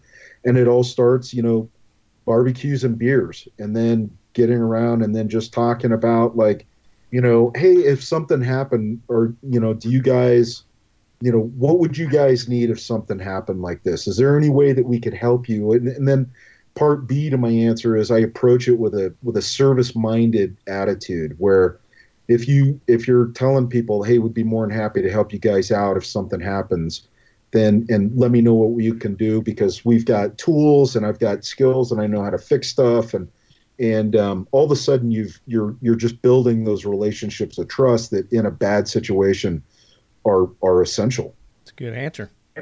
Mm-hmm. Appreciate it. But you don't do it under the guise of I'm trying to build my community. You just trying to get to know your neighbors and see who's a fit, who's not a fit, right? Right. I mean, you're not dropping that. Yep. I'm building my community thing. See who's a fit, and you want to do that first to begin with, anyways. You know, if I'm like King Cheese Prepper, but I mean, forgive my French, but if I'm an asshole, then nobody's going to want to link up with me. That's not a good mix for a small community that's in there. And so you've got to get that chemistry between folks that are in there, or find the person that can then get in and say, I can handle Jeff. I know he's a grouch, but I'll take care of him. It's like, okay, then we've built that community where we're mitigating some of the issues that could come up that was on there. But yeah, it all starts with just simple, saying hello to your neighbors. It's interesting. I have a bike trail in behind my house, and it used to be, 9 months ago when I'd go running down the bike trail, nobody would even look at me, and it's like, I'm kind of a big, scary looking dude, I guess. And people would kind of look the other way, and bald hair and the goatee, bald head and goatee. But it's funny now. It's not like that. I mean, they're looking and they're like, hey, and I make it a point. I say hello to every single person. And I'm an introvert. I'm not a very go out and meet people kind of person, but I make it a point. I say hello, good morning to every single person that I pass on that bike trail, because it's building community. And man, it's just a heck of a lot better way of living life. I'm watching mental health really degrade in my community. Folks, especially older folks that are stuck inside, are going nonlinear at a much lower level of aggravation. Like, we had one of my neighbors here, his dog bit my dog at the shop, and it turned into this enormous thing because the guy hadn't been able to talk to anybody in a month. Yeah. And so what you're doing there, Jeff, I think really has a mental health impact for every single person you say hi to. And I think that holds for every one of us that does it too. So it's a real service, I think, to folks that aren't getting much human contact, who are living alone. Yeah, that's a great point. We did a show a couple episodes back. We had Walk the Talk America, and we had Sheepdog Impact Assistance on, and they were with things that are going on now. I mean, that's exactly what we were talking about, how it's affecting people's their psyche and just overall mental health. So that's a great point on how that could help overcome that too. I think as human beings, right? So we've got endorphins, dopamine, serotonin, oxytocin, cortisol that, are kind of the main hormones that flow through our body. They keep us balanced. And if those get out of sync, I like to say, like, the three pillars of preparedness is psychological, emotional, and psychological, emotional, and physical. And then they've got pillars underneath them as well. So on the physical side, the foundation to any preparedness plan is physicality. So you've got to have some physical fitness, but then that also ties in with sanitation and nutrition as well. You can't be like some gym rat that's stinky, nasty, fungal growing and expect to be healthy. And then you've got the psychological side, the endorphins, dopamine, serotonin, whatnot that I talked about, and the balance that's in there. And in psychology, they call it the trifecta of happiness. That is dopamine, serotonin, oxytocin all together. And the number one way that you can achieve those three hormones coursing through your body is through service to somebody else. So we're ingrained, it's in our DNA to have community. And then the emotional side is vitally important. Brian, that guy hadn't talked to anybody. If you think about it, in the past, we kind of figured all this out from writing Black Autumn. In the past, there was no therapist or psychologist or anything. You had a priest, pastor, confessor, and you would go and confess your sins so that you could lift the weight of the world off of your shoulders. Well, that's a very true thing when you go in and you can vent with your buddy or your wife or, whoever that is. Even writing, I found this on the first book that I wrote. Writing was unbelievably cathartic for me to decompress after coming back off of assaults in Afghanistan. And so with that, keeping diaries, I mean, you see this overcurring theme that we've seen throughout the history of man. And so I think with people being cooped up in COVID and now people that are walking around with masks. So now all of a sudden we're losing a level of interpersonality that comes in, as well as 70% of communication, up to 70% of communication is nonverbal. So now we're losing some of the facial expressions that we'd normally have that we can tell off of people. But I am seeing a change, at least in my little community, where people are, it's almost like they're opening up because they've been cooped up. You know, if you're lucky enough that you've got kids or you've got family with you, I've actually, at least in my community, I can't speak for the whole country, but it's like people are closer to their families now. I've spent more time with my kids in the last 6 months than I have in the last, forever, because we're all working from the house, and we're seeing them. And it's led to some great experiences with my family that otherwise we may have missed. All right. So that was a great question by Austin there. And we're going to go to Instagram now. We're going to take some of the questions here. And I saw this one. I thought this was a good question for you, Jeff. This is from Thomas Childers 1. It says, what survival tool would Jeff say is critical, but maybe the rest of us don't even know its importance very well? Maybe somewhat of a surprise. And Brian, I want you to answer that too. I think that the number one survival tool, and this is going to kind of sound cliche a little bit, is what you've got between your ears. Knowledge. Continue. I influence people. It's like thirst for knowledge, thirst for skills. Get a new hobby, learn a new skill, get your butt off my hashtag is get your butt off the couch and learn something new. And if you think you've already learned something new, how many people have you taught that to that's in your community to build your community? So I think the number one thing that probably isn't obvious, I mean, it's not a cool piece of gear or an AK or anything like that, right, is just what's between your ears. I'll agree with that. But if you were going to go with a piece of kit, what would you say? If I was going to go with a piece of kit, probably, and this will probably throw you for a loop, it'd be a good pair of shoes. That's a good one. There's using your head right there. Yeah. Your biggest limiting factor, if you've got to move and you've got to work, guess what? If your dogs are torn up and blistered and sore, you ain't going to make it. You're finished. You're done. Yeah. What about you, Brian? So I had to think quick and come up with something more high-minded than a piece of gear there with Jeff's answer there. I would say faith. And I grew up very much without God and became convinced of the necessity of God over time, letting alone whether God exists. This is not a question of God's existence. This is the necessity of God with monkey brains like ours. And for those that are secular, I would very much recommend 12 Rules for Life by Jordan Peterson.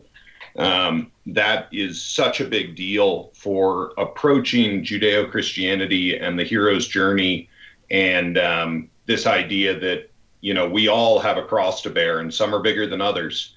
But here's the prototype or archetypical superhuman Jesus to show you how to shoulder that burden with, pardon me. That's Jesus calling now. Yeah, it is. Well, that might have been Buddha saying, "Hey, MFer." But what about me? Just, again, regardless of the divinity of Christ, here's Superman to show you how to shoulder this burden that we all have with honor and grace. And so, I would encourage folks. I hope I'm not hammering it too hard, but you atheists out there, I'm not trying to save you, but I think that hero's journey is a big deal. And for kit, I would say the life straw. That's what I was going to say. Yeah. Yeah, that thing. That's if things really go bad. I think most people need two weeks of food in their pantry and 2 weeks of water. But the thing that you wouldn't ordinarily think of, that life straw is a really cool product. Yeah.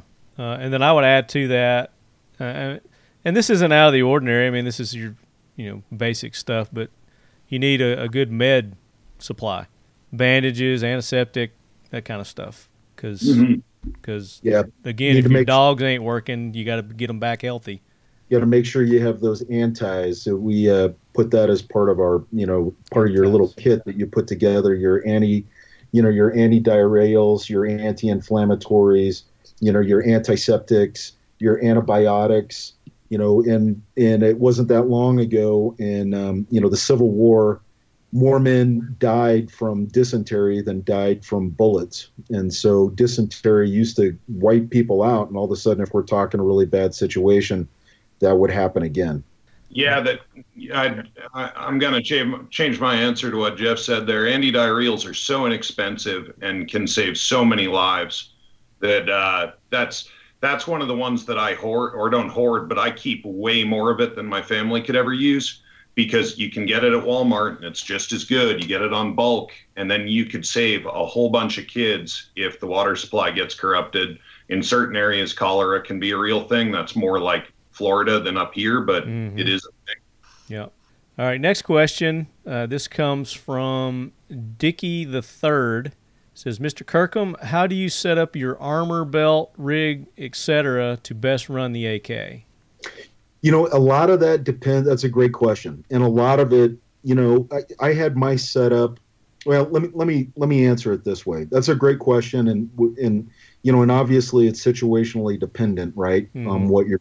But I will say this: when the war kicked off, we looked like we carried tons of kit on us, and as the war progressed, we got lighter and thinner and lighter and thinner and lighter and thinner until, everything that I had that was available to me was for pure assault purposes, and then I had a very small backpack that the rest of the stuff would go into, and if it wouldn't fit in that backpack, then it wasn't coming with me. We didn't carry food.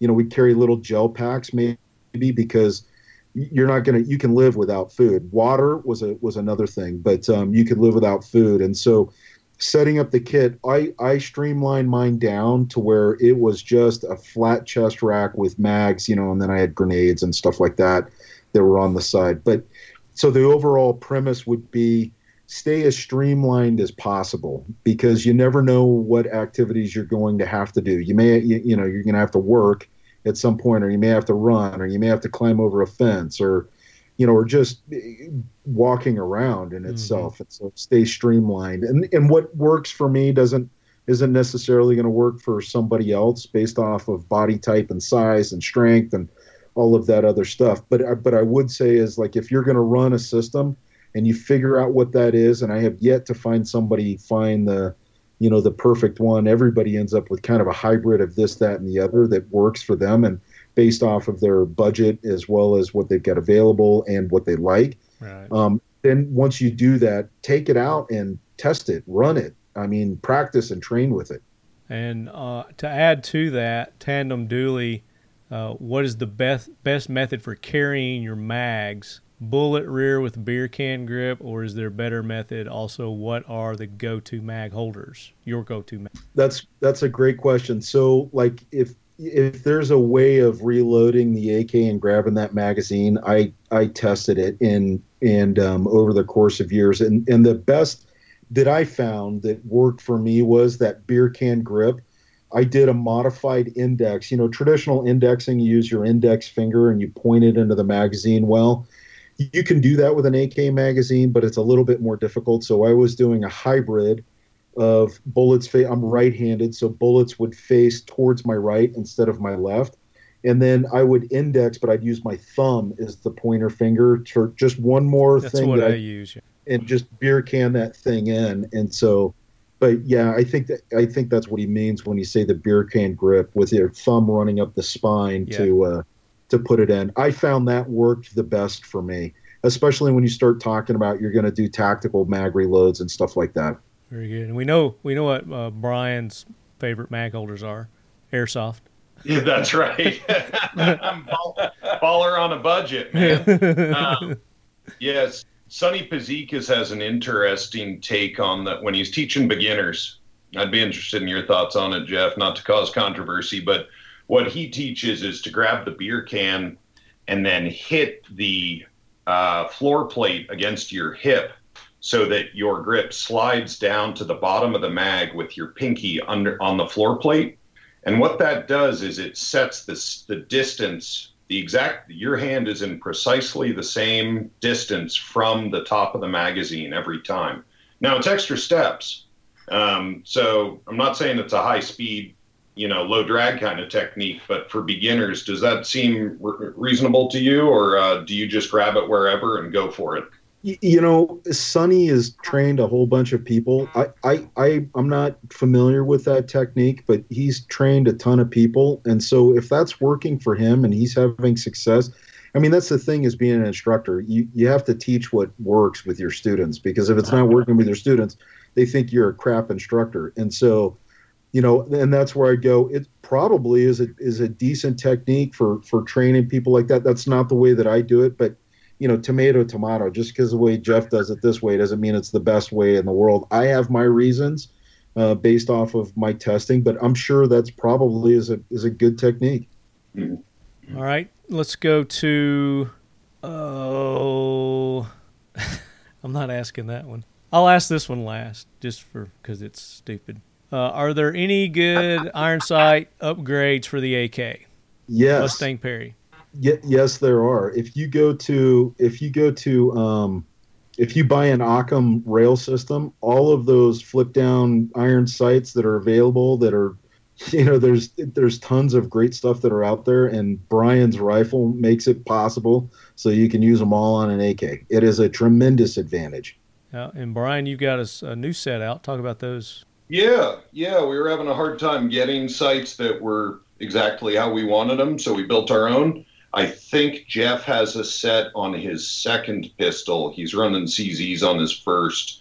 And they're very similar, just our take on it, made in America, and we could get them. 4 apertures in the rear. It's more like an AR style sight as opposed to a notch and post. It's a ghost ring. And it goes from a big wide ghost ring, close in stuff, to a really tiny one that's great for accuracy. For those folks that do not have my rail, XS sights, X-ray Sierra sights, makes a front sight post with a tritium vial in it, so that you can at least get, if it's dark out, you've got something there. And of course, you should have a light on your gun so that you can correctly identify a target. So not enough to have a lighted front post. You need to know what you're shooting at, but I really like that one. Very good. All right, so Pierce really wants me to ask this question. Pierce Taylor, he IG'd it, he Facebooked it, he even emailed it to me. So he really apparently wants me to ask this. So it's 3 parts. What is the effective range of an AK? What is the optimal magnification to maximize the capabilities of the AK? Is taxation theft? My man. I knew you'd like that one, Brian. Yeah, definitely. Yeah. So I'll answer the first one based off of historical history. So when the AK was developed, the Russians did a study, and they figured out that the majority of infantry engagements were happening within 300 meters. And this was coming from hardcore guys that thought a battle rifle that wasn't accurate out to 1,000 meters was garbage. And then they did a study, and it was like, yeah, that's great, but the vast majority of the engagements are happening at 300 meters and in. And the vast majority of those engagements were happening within 100 meters of each other. So it kind of changed the way that guys, militaries started looking at rifles. So what's the optimum range for the AK, for accuracy? Well, the way that the Soviets put that rifle together, and this goes back towards the ergonomics, on the average sized man standing in an average shooter stance, when he puts that rifle onto his shoulder, and if he happens to be looking over the sights, not at his sights, then the rifle will impact the ground at 100 meters. So if he squeezes the trigger, so we're talking a moderately trained individual that's shooting under stress. Under stress, we tend to look over our sights and not through the sights. And that average shooter, on average, the bullet, when he squeezes the trigger, the bullet will impact at 100 meters. There's genius in that, because now he is hit from 0 all the way out to 100 meters effectively, as long as his windage is good left and right. He's hitting effectively out to 100 meters. That's why the Soviets, when you're zeroing at 100 meters, the AK is designed to be zeroed at 100 meters. You aim at the belt line. Well, the impact of the round is 23 centimeters above the point of aim, because it's still on the rise and then it starts dropping off. But if you consistently aim at the belt line, what they teach in their doctrine, see, they don't teach to stack bullets. They teach just aim at the guy's belt line and you'll hit them. They just want to put lead in bodies. Mm-hmm. But then if you aim at that belt line, you've 0 to 100 meters, you're good to 350 meters for engagements. So now what they did was they took that, 300 meters and in, they engineered the rifle so that under stress, it's impacting at 100 meters. And they came up with a design for training people, just aim here and you're going to be pretty good most of the time. Genius. Truly. Yeah. Anything to add to that, Brian? No, when my client, I have video of us hitting, and we were doing it yesterday just for fun, steel out of 500 meters. We were using the ACSS and, getting work done with it out of 5. But I tell people at 0 to 300, and if you have to shoot anybody over 200, I really hope you've got a belt fed and a bolt gun because the zombies are marching and it's on. And so, the vast majority of us, if we ever have to use our rifles in defense, it's my suspicion that it's going to be 50 yards and in. Mm-hmm. And so what I also tell people is that I don't care where they zero. I care that they know what their dope is. And so to shoot at 20, 5, 25, 50, 100, 200, 300, mm-hmm. because every gun is different. You can't rely on BDC. We learned this with our rifles. With Defiant Munitions, they were designing their load for our guns. And Pete was like, hey, why is your velocity coming out of your guns 50 feet per second faster than everybody else, at least? And I said I didn't know, and then I thought carefully about it, and we spend a lot of time getting our headspace just right, and it's very tight. It's legal, it's still the spec, but we push it as close as we can so that you get the maximum life out of your gun. And the unintended consequence of that is that the seating of the neck of the casing is much tighter. It's a much tighter seal. And so you get more velocity because you're keeping more of the powder burning behind the bullet and not leaking out of the receiver. The consequence of that extra 50 feet per second gets very real out at farther ranges. Mm-hmm. And so your gun is different. Your gun does not have the same exact headspace as the one that came off the line before and after it. So that whole idea of the zero story of what Travis Haley teaches with walking his students back, every single target's different. And so you just really got to know where your bullets are going.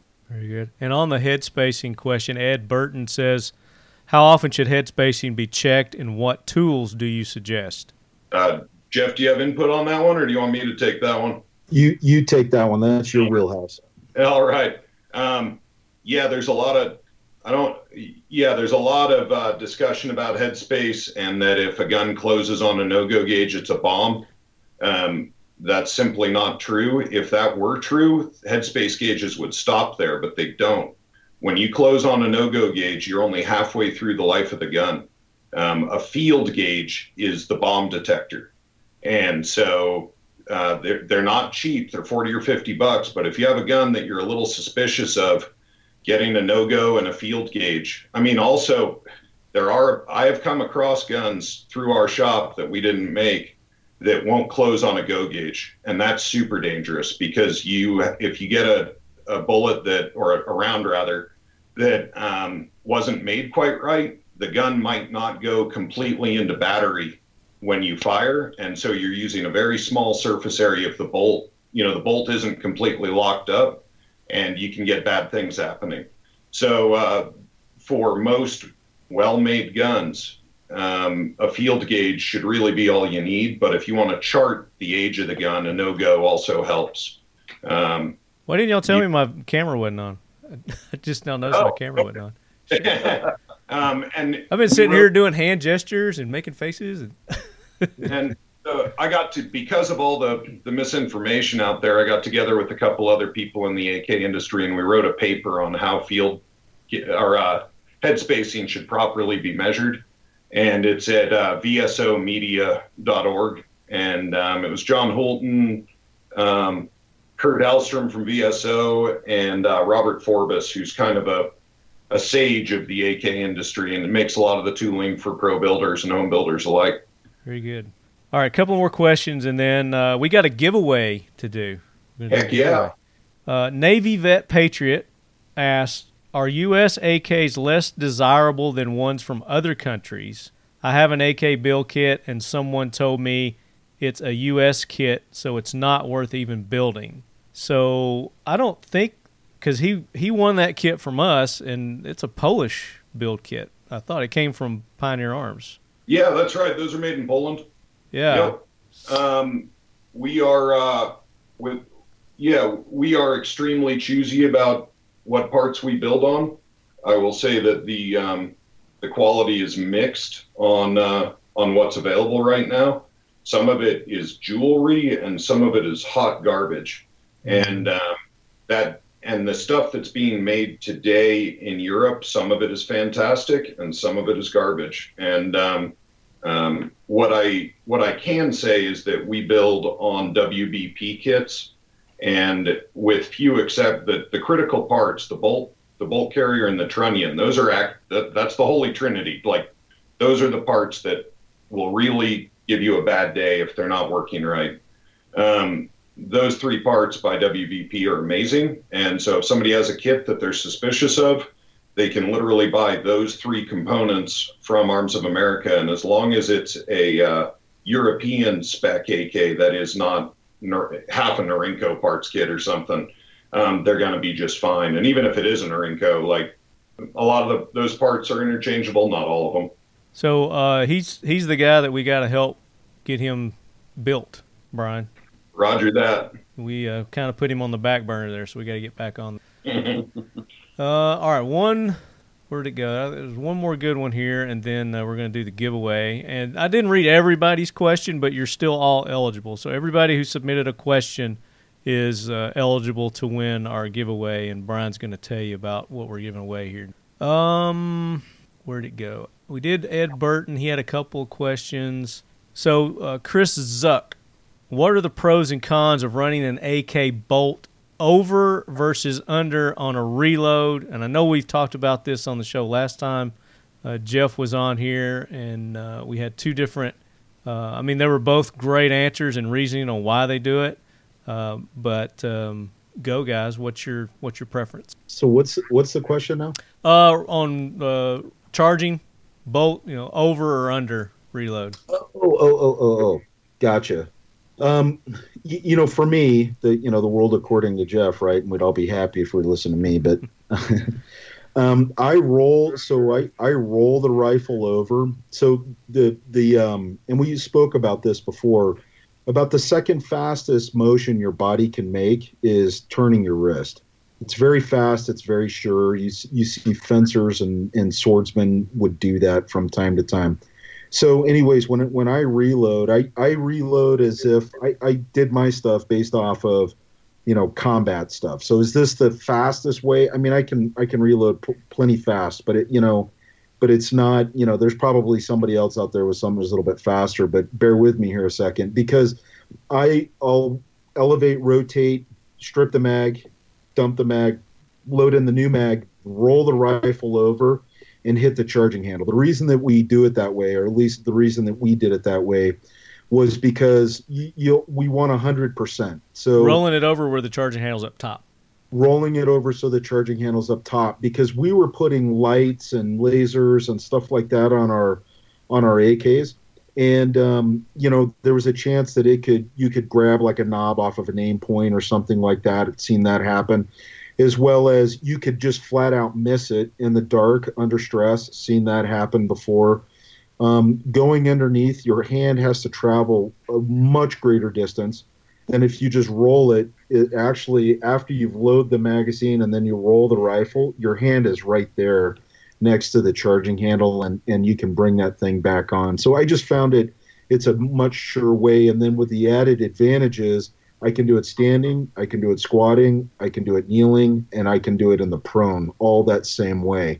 And so I'm a big believer in do one thing for as many things as possible, the same technique over and over again. I reload my pistol, my rifle, and my shotgun all the same way. They're all very, very, very similar on how I do that. And then the nuances, obviously, with the AK is the charging. And so that's, for me, I roll it over. And I'm not a big fan of charging handles on the left-hand side. Because again, in a combat rifle, if you're on the range, hey, that's great, and you're going against the buzzer or stuff. But I saw a guy, fell on the ground. We were fast roping. He was left-handed, so the charging handle was towards his body, and he didn't get a good purchase on the fast rope. He fell about 50 feet, shoved that charging handle into his rib. Rib went through his lung, and all of a sudden, like, we had a medevac. I saw another guy lose his front teeth. We were doing immediate action drills, and he jumped down, got too choked up on his rifle. He was a left-handed shooter, and that thing came back and smacked him in the teeth, knocked his front teeth out. So it was one of those things where it's like, the guys who put this thing together and designed it, they probably had thought of all that, and so I always left the charging handle on the right side and didn't mess with it. Brian, you got a philosophy on that? I go underneath, but only because I've been doing it for so many years. But the first time I saw Jeff and his rap, I was like, oh shit, he's right. So no, I think what Jeff just said is absolutely perfect, and I also agree. There's more than one way to skin the cat. Yeah. But charging a rifle when you're in prone and you're actually trying to get cover and keep your head down, especially when you're a big dude like me, going underneath is not cool. And so I think that what Jeff says there is quite wise. Yeah, very good. And you can go back to our episode. Season 1, episode 11, 299, and then Vincent gives a good argument on under, why to do it under. But and I think, sorry to cut in on you, but I think if you scroll far enough back in our Instagram or on YouTube, I have Jeff do his reloading rap, and so there's a visual, either a visual display of what Jeff's talking about, either on our YouTube channel or Instagram or both. I forget exactly. Well, Jeff's got one. I know. I've seen it. You've got a video out on your YouTube, right, Jeff? We do, yeah. If you go to Full 30, our Full 30 channel, YouTube bumped us, so we're no longer on YouTube. Okay.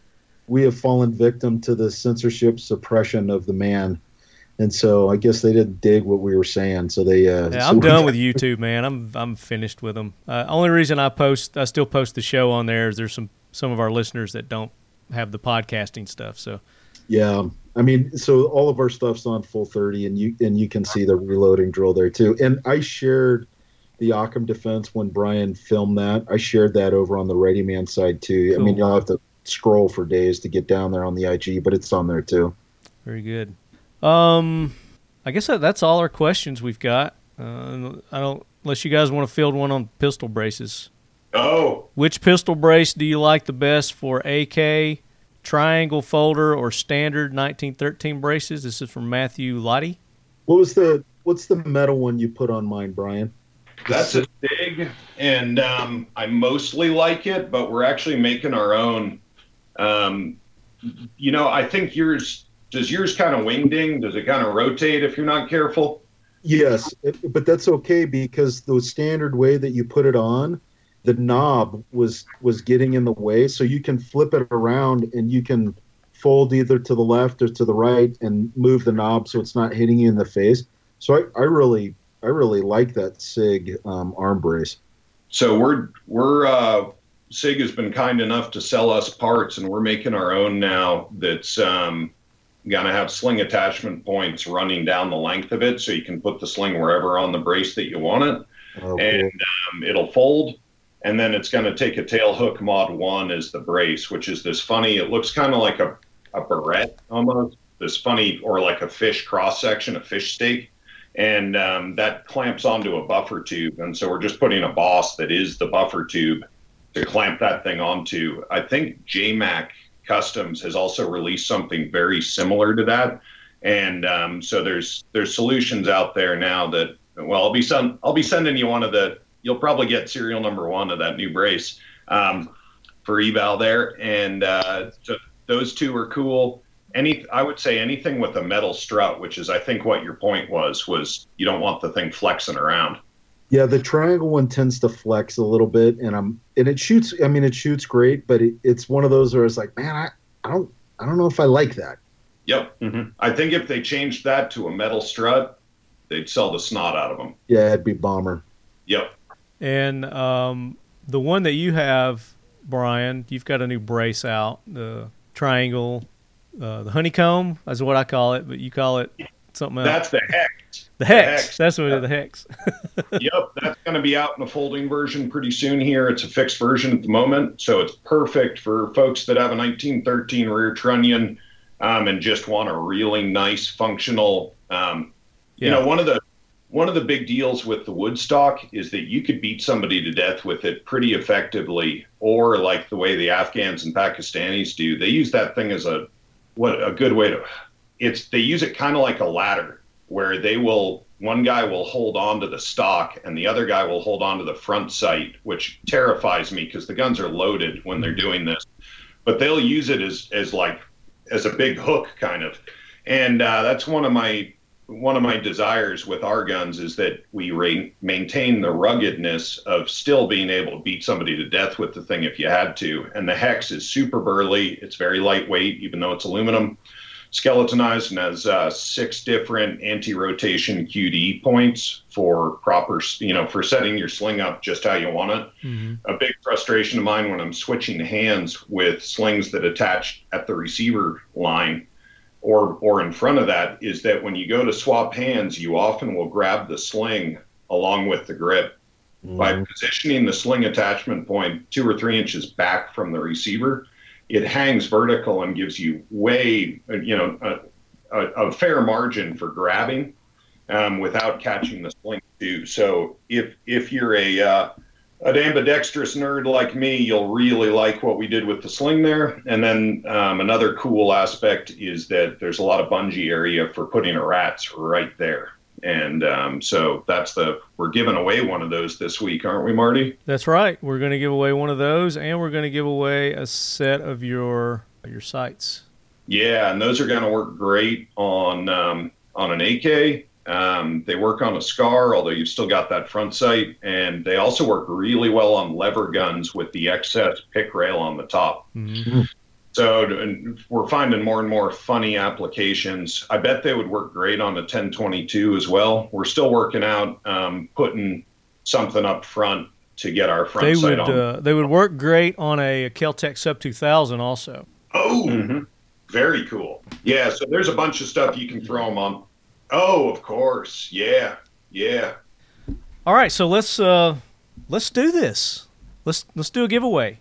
And we had our good buddy Austin tally up everybody that asked questions. So read off the name. Let me verify and make sure, because some of these people are the same on Instagram and Facebook. So I'll let you know who's the same. Sounds good. And he's assigned numbers to you. And we're going to do our standard, what is that, the Google random number thingy? I'll get on it. Yep. Okay. So hit us, Austin. You want the names or? Number 1 is this, number 2 is this, number 3 is this. Gotcha. So we've got number 1 at Navy Vet Patriot. Okay. Number 2 is Tandem Dooley. Number 3, Dickie of the Third. 4, Peeman 301. 5, Thomas Childers. 6, Bird Brain Industry. 7, Mustang Perry. 8, Craig Jones 603. And then from Facebook, we've got number 9 at Chris Zuck. Number 10, Edward Burton. 11, Pierce Taylor. 12, Jonathan Gallup. And 13, Matthew Lottie. Okay, so we got Pierce is on, he's P-Man, so we got to take him out. So we've got to renumber those to where we got 12. Sounds good. And Pierce also sent in an email. He was very aggressive this week or this month. I'm not gonna throw the results, but shout out to Chris Zuck and Dickie the Third. Dickie, I think, owns serial, the third gun we ever shipped, and Chris is right behind him. So nice. Thanks for your business, guys. So what we're going to do is, with those prizes, we're going to have 2 winners. So somebody's going to win the stock, and somebody's going to win the sights. And then, Brian, what I'd also like to do is give away a T-shirt, or you got T-shirts, right? You're in stock on those. Yep, and if somebody wins a hex stock but doesn't have anything to put it on, we'll swap them out for something cool. The Rats Tourniquet is one of the only products that we don't make that we sell. And so, a family pack of Rats Tourniquets or something like that would be a sub if people want to write in and say, hey, I can't use this thing. That sort of deal. Okay, very good. Very good. All right, so what we're going to do is, since there are 12 entrants, I want you to randomize 12 times for our first winner. Get ready for it. All right, and Austin, count his, like when the first number comes up, just count his 12 times. And then whatever the 12th number is, that's the winner of the butt stock. And then we'll do it again, and that's going to be the winner of the sights. Cool. All right, we got 1, 2, 3, 4, 5, 6, 7, 8, 9, 10, 11, and the lucky number 12 is number 8. Number 8? Who is it? Craig Jones 603 on Instagram. Nice. So, Craig, shoot me an email, talkingled@gmail.com. And, again, to be able to use that, you got to have the 1913 pick rail trunnion back there. If you don't have that could be, an MCX. You know, there's a bunch of other guns out there that have those. Right. But, yeah. Okay. Or if you just want a cool stock, it is and you don't care, I mean, we'll send you that too. Well, they are. Yeah, we did try to put some art into them. All right, let's go for the sights now, and tell us about the sights as we're spinning here. So they are on our rail. They give you a a 2.4 inch height over bore, so halfway between an AR and an AK. And like I said, they work on pretty much anything with the pick rail. Little low on an AR-15. They are lower than like a standard Magpul sight. Yeah. And but they have 4 apertures, 4 ghost rings that it's kind of like a riverboat paddle wheel. And so you can flip for what you want. I'd probably keep it on, a medium size ring. And then if you want to reach out and touch someone, you flip to the small one, and all of a sudden you got a lot more aiming precision. And they're 100% made in Idaho. And let's see what else. Yeah, America.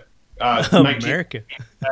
And mil-spec Type 3 Anno and black oxide on the steel parts. Okay, so can you do that randomizer taking number 8 out and doing the other ones, or is that too complicated? I've been spinning here, and Austin will just tell me stop, and that'll be the one. That'll be good. So you're just spinning randomly. Let's go right there. Number 6, Bird Brain Industry. Bird Brain. All right, Bird Brain wins the sights. And he had another off-the-wall question. Or actually, we didn't read his question. That's the one I'm going to read here in a little bit. It's just ridiculous. But and now let's do a shirt. Cool. And Jeff's also associated with Black Rifle Coffee. He's one of the co-founders of Black Rifle Coffee. You've got an AK blend, right? Yes, we do. I want to give away one of those, so I'll buy one of those from you too, and then I'll just tell you who to ship it to. Would that work? Yeah, we can certainly put that together. Okay, cool. Yeah. Let me know when to stop, Austin. Ready for the next one? Let's go right there. Number 5, Thomas Childers. Thomas Childers, good deal. He wins a shirt. And you winners, talkingled@gmail.com. Shoot me an email. Says AK Corner, Season 2, Episode 10. Winner, tell me what you won. Shirt size, if you won the shirt. And then if you don't want the stock, you can't use the stock, then let me know that. And then Brian's going to give you something alternative for that. So now let's do the coffee. The AK blend. We gave that away last time you were on, Jeff. We did, yeah. Yeah, and Tia really likes that blend too. I'm not a coffee drinker, but she is, and she loved it. You're not a coffee drinker? No, man, I got natural energy. Oh. Yeah. He's into sports. Must be nice. Must be nice. I see these Coffee has like the opposite effect. I drink it and I just crack. I just like it zonks me out. Wow. We got one more then? Yeah, we're gonna do the coffee now. So do another random. We'll let Jeff count now. We'll let Jeff say when to stop. Ready? Tell me when you're ready, Brian. I'm rolling. 1, 2, 3, go. 8. Did we already? Did We already did 8. Okay, one more. 4. Did 4 already win? Nope. They're all in a bunch. P-Man 301. All right, P-Man, you get some coffee. It's good coffee too. talkingled@gmail.com. Email me. Let me know that you won. I don't get in touch with my winners either, so you have to listen to this show. So if I don't hear from you after a while, then I get the prizes. I keep them for myself. No, we give them away. We'll find an alternative winner, but if you're a listener to the show, you know I don't get in touch with you if you win. So you have to listen to the show to win. Gives you an incentive to tune in each and every week. Oh, can we put my guys in there as alternates? Chris and Dickie the third. Well, I mean, they'll be on the list, definitely. There we go. Great. Absolutely. Has Dickie won something before? We had one of your guys win something last time. Oh, yeah. No, my guys have a habit of winning. Well, I mean, our listeners are your guys, so there you go. There you go. My guys are your guys and gals. Yeah, we have a fair number of women buying our rifles. It's awesome. My personal utopia is where every woman is armed and shoots every rapist and shitbag in the face. And that utopia, I think the women can pull it off. We gotta be better to them on the range and not give them 4470s or 44 mags to shoot on their first day. Just empower them. Got to empower them. Yeah. Yeah. Build that confidence. So great show, guys. Thank you so much. Jeff, talk about new things that you guys got coming up with all the companies, Ready Man, your books, Black Rifle Coffee, the Beard Company. You still doing the Beard Company? No. I let Matt and Josh take and run with that. So I was like, you guys, man, best of luck. God bless. Okay, all right. Take it and run with it. Now probably the big thing that's taking up most of my time right now is Full 30, FULL30.com. We're in the process. We've been we just released the beta version of the phone app. People have been waiting forever for that to get through. The beta version's out. We're forecasting that's gonna the regular version, and it's available on iOS or Android right now. And so we're anticipating just a couple of weeks, make sure that there's no bugs in there. People are getting in there and beating it up right now, fix any of the bugs, and then boom, we'll release that. We're doing a reskin right now. Some of the features that we're going to bring on.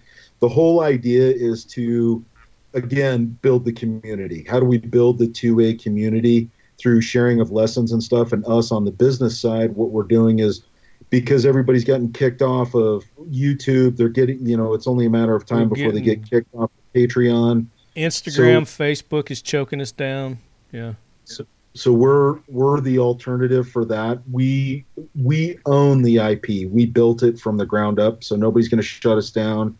Amazon's not going to shut us down. YouTube, JW Player, Vimeo, they can't shut us down because it's ours. We own it. And then what we're doing is we're actively looking for ways to help the content creators monetize, so that guys can get on there and, are they going to be able to make a living on there? Maybe some outliers will, but they'd be able to put some extra change in their pocket so that they can keep going as we continue to build the community. And then what we're doing is we're grabbing videos from Full 30 and we're using those. We're cross-referencing some of the lessons learned in Full 30. There's some fantastic information there. We're cross-referencing that over to plantosurvive.com so that when people are going through and looking at their skills, they can go, on the firearms, obviously, then go, hey, here's a video. They can click on it, and it'll take them to Full 30 where they'll watch the videos. We need an advocate in the social media platform, definitely. We are tantalizingly, some of the folks that know Full 30, we've had our ups and downs. We're bootstrapping the whole thing. So we're not in debt. It's owned by pro 2A guys. As a matter of fact, very quickly here, Full 30 is going to be owned by 2 former Green Berets and a staunch outdoorsman, and that's it. And so, we'll never give up people's 2A rights or their right to the freedom of speech, that they can get on there and talk about what it is they love, with guns and why it's so important for our country and for our freedom. Very cool. Very cool. And if you lead heads would like to see Talking Lead on there, shoot Jeff an email, reach out to him and let him know you'd like to hear Talking Lead on there. Absolutely. So Full 30, so Jeff at Full 30, FULL30, the number 30.com, and blast me an email. If there's guys that are out there and you want to be content creators, we go through by hand and choose the content creators. We haven't opened it up. it's very easy. It's nothing to get on there, but we confirm people who say they are who they say they are before we let them on the platform, because we want to make sure that we avoid any trolls or issues that could pop up. But super easy to get on there. So, and actually Jared Markle, who runs the backside of Student of the Gun, friend of the show, been on many times. Yep. And Jared is the CEO now of Full 30, and that guy is amazing. Like Jared Markle, the whole Markle family are just fantastic. I'm glad you snapped him up. He is a very capable and talented individual. I can't wait to see what he does with it. That's great news. Lil Fedor. He's doing some amazing stuff. He really is. Yeah. Paul did a great job when he raised that guy, because, I can't say enough good stuff about Jared. He's just a good human being. Very cool. You guys go check out Full 30. Ready Man Network. What's the handles on that? Ready Man is just readyman.com. Plan to Survive is plan number 2 survive.com. Go check out all that. We've got a bunch of endeavors, but our main push right now that we've got going to get out there, because there's just such a need for it, is Full 30. So we're pulling out all the stops and just investing in that thing to get it to where it needs to be, so that we can serve the community. Very good. Brian, what's Occam Defense? You were talking off air. You got some things you can and can't talk about. Let's talk about both those. We'll save some of the news for next episode, but Austin's out here helping me cut metal on my first design, which Austin helped me with when I think he was still in college. It's called the RST. You mentioned it earlier. Really I half-assed mentioned it. I apologize. Yeah, that's all good. No, I got the R right. You did get that right. It's a rear sight base for the AK, so it replaces the block that has the sight leaf on it with a fixed sight. So you've always got your backup irons, which I think is incredibly important on a defensive weapon, but you also have a chunk of pick rail.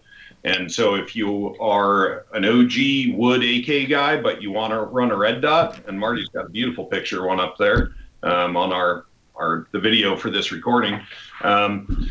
It works super well. It does exactly what it says it does. And so we're manufacturing that part this week, and we have a foldy version of the Hex that's going to be coming out in the next month or so. And what was the other thing that we were going to announce that we talked about? Oh, yeah, this is big news. Drum by roll. the time this airs, we will have introduced a new type of muzzle mounting system for the AK. So in other episodes, we've talked about how horrific it is to mount a suppressor on 14-1 left threads, and also on the FAL. Just anything where you're registering off the muzzle face is really hard to get right. You have to be below a 10,000th of an inch in flatness and perpendicularity to the axis that the bullet travels in order to have a good suppressor mount. Well, we got tired of that, and so we came up with a heat fit system where we dunk the barrel in liquid nitrogen and heat up the muzzle device, and they ordinarily wouldn't slide past each other. But when you get them extremely far apart in temperature, all of a sudden those two rings grow and shrink so that you can slide the muzzle device on precisely once. And then when the two reach the same temperature, they're effectively cold welded together. You'll never get them off again. And so what that does is it takes the muzzle face, which is really hard to do right, and changes what's called the datum or the reference point to the outside of the barrel, which is really easy to get right. So every gun comes off perfect. And instead of us having to charge a lot of money and use a lot of time fitting these threaded devices, now we can slap one on in 2 minutes and have it be perfect. And so that's really exciting for us. There's a Vortex flash hider and a brake, and they'll be available as order options very soon. If you've already ordered a rifle, you'll be contacted about whether you'll likely be contacted as to whether you want to change to that or not. But we're really jazzed about them. Very good. That's some big news. And then, of course, you're holding out for next month. He's going to be dropping some even bigger news for you. That's guys. right. Yeah, I can't wait. And then Century Arms, they're doing their best to keep up with the demand. They're cranking them out just as quick as they can get the parts. Same thing, U.S. Palm for the mags and the grips. And ammo, I mean, my God, it's just nearly impossible to get any ammo right now, but they're still importing and making it and bringing it in, and just as soon as they get it in, it's sold. So you just got to be, quick to grab and ready to go on their website and be looking every day. Presenting sponsors of the Talking Lead AK Corner, Century Arms. Check them out. And IWI. Don't forget about IWI US. We're going to get Jeremy back on. It was a great episode that we did with Jeremy with IWI US. Is that the one you missed, Brian? It is, and I was sad to miss it because I'm a giant fan of the Galil. IWI, they have some very clever people working for them. And, there's a bunch of designs out that are quote-unquote new designs that major gun companies have put out that are straight knockoffs of the Galil. And that's great. I think, Picasso said, good artists borrow, great artists steal. So I don't think there's anything wrong with that. However, the Israelis are some really clever people, and they make a great firearm. So I really enjoyed listening to that episode, and I wish I'd gotten to ask some questions because I'm a fan. Yeah, well, of course, they make the Tavor also, where we've been talking about bullpups with Kel-Tec. I want to talk about the Tavor, so we'll get Jeremy on the regular show, and we'll talk about the Tavor. And they've even got an AR that they're making too, the Zion 15, and a pistol.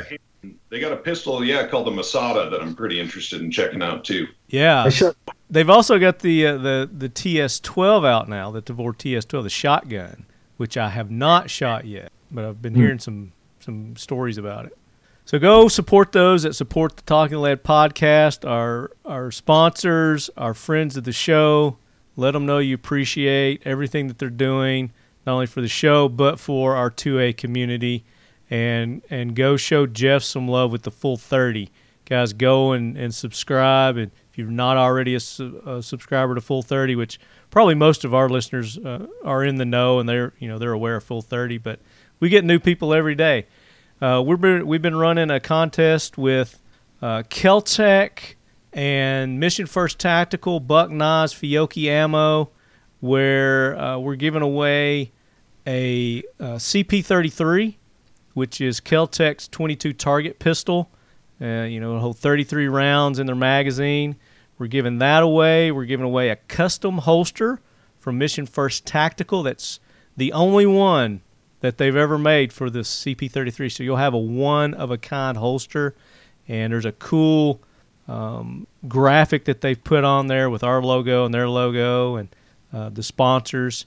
Buck Knives, included in that is a 119 special 75th anniversary collector's knife. You can't get it anymore. They don't make them. They don't sell them in the stores.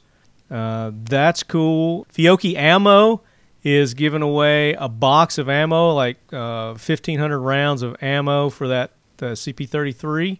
Kel-Tec's putting in one of their CL43 flashlights, and you're going to get a custom Talking Lead Mission First Tactical dump tray that's included with that too. Somewhere around $1,000 total. And just go to our Facebook page. There's a link there. We put links in our Instagram, on Facebook. All the sponsors have put links up too. And it's one of those gleans where you go and like our Facebook and Instagrams and do certain things, you get more entries. And we've got thousands and thousands of entrants right now. It's only going to be running as you listen to this show. The 25th of July is when it ends. So you've got some time. Go enter for a chance to win that. And my whole point in saying that was, we've picked up several thousand new listeners to the show. So it's been really good. And welcome to all our new listeners to the Talking Lead podcast. And hey, Marty, if I could poke in one last time here and give a plug, Full 30. Jeff takes an enormous number of risks on businesses, and the number of entrepreneurs who are in tech who are also conservative is relatively rare. And so when we find these guys who are willing to sack up and take a big risk in tech and they're on our side, we need to really get behind them and push as hard as we friggin' can, because free speech is seriously under attack right now. And what Jeff's doing is really important.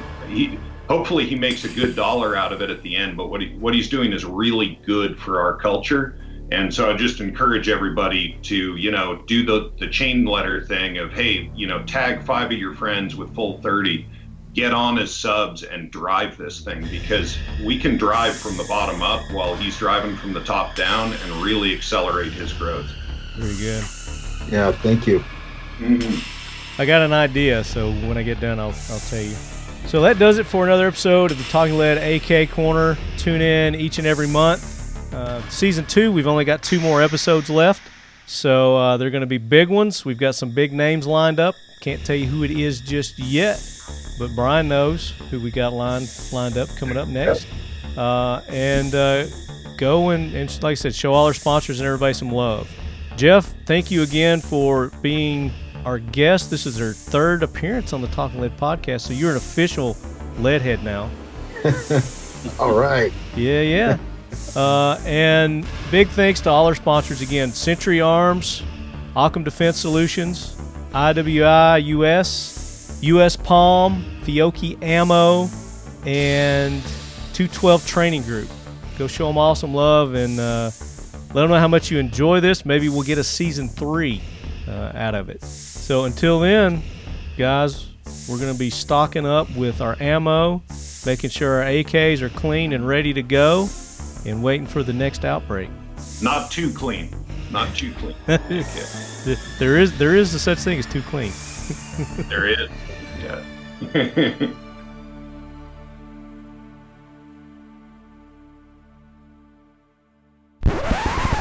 Oh, I was going to read this real quick, and I'll probably edit this out. So, the question, right? Yeah, the question. It's a good one. Was it on Instagram or was it on Facebook? I believe Instagram. I saw it.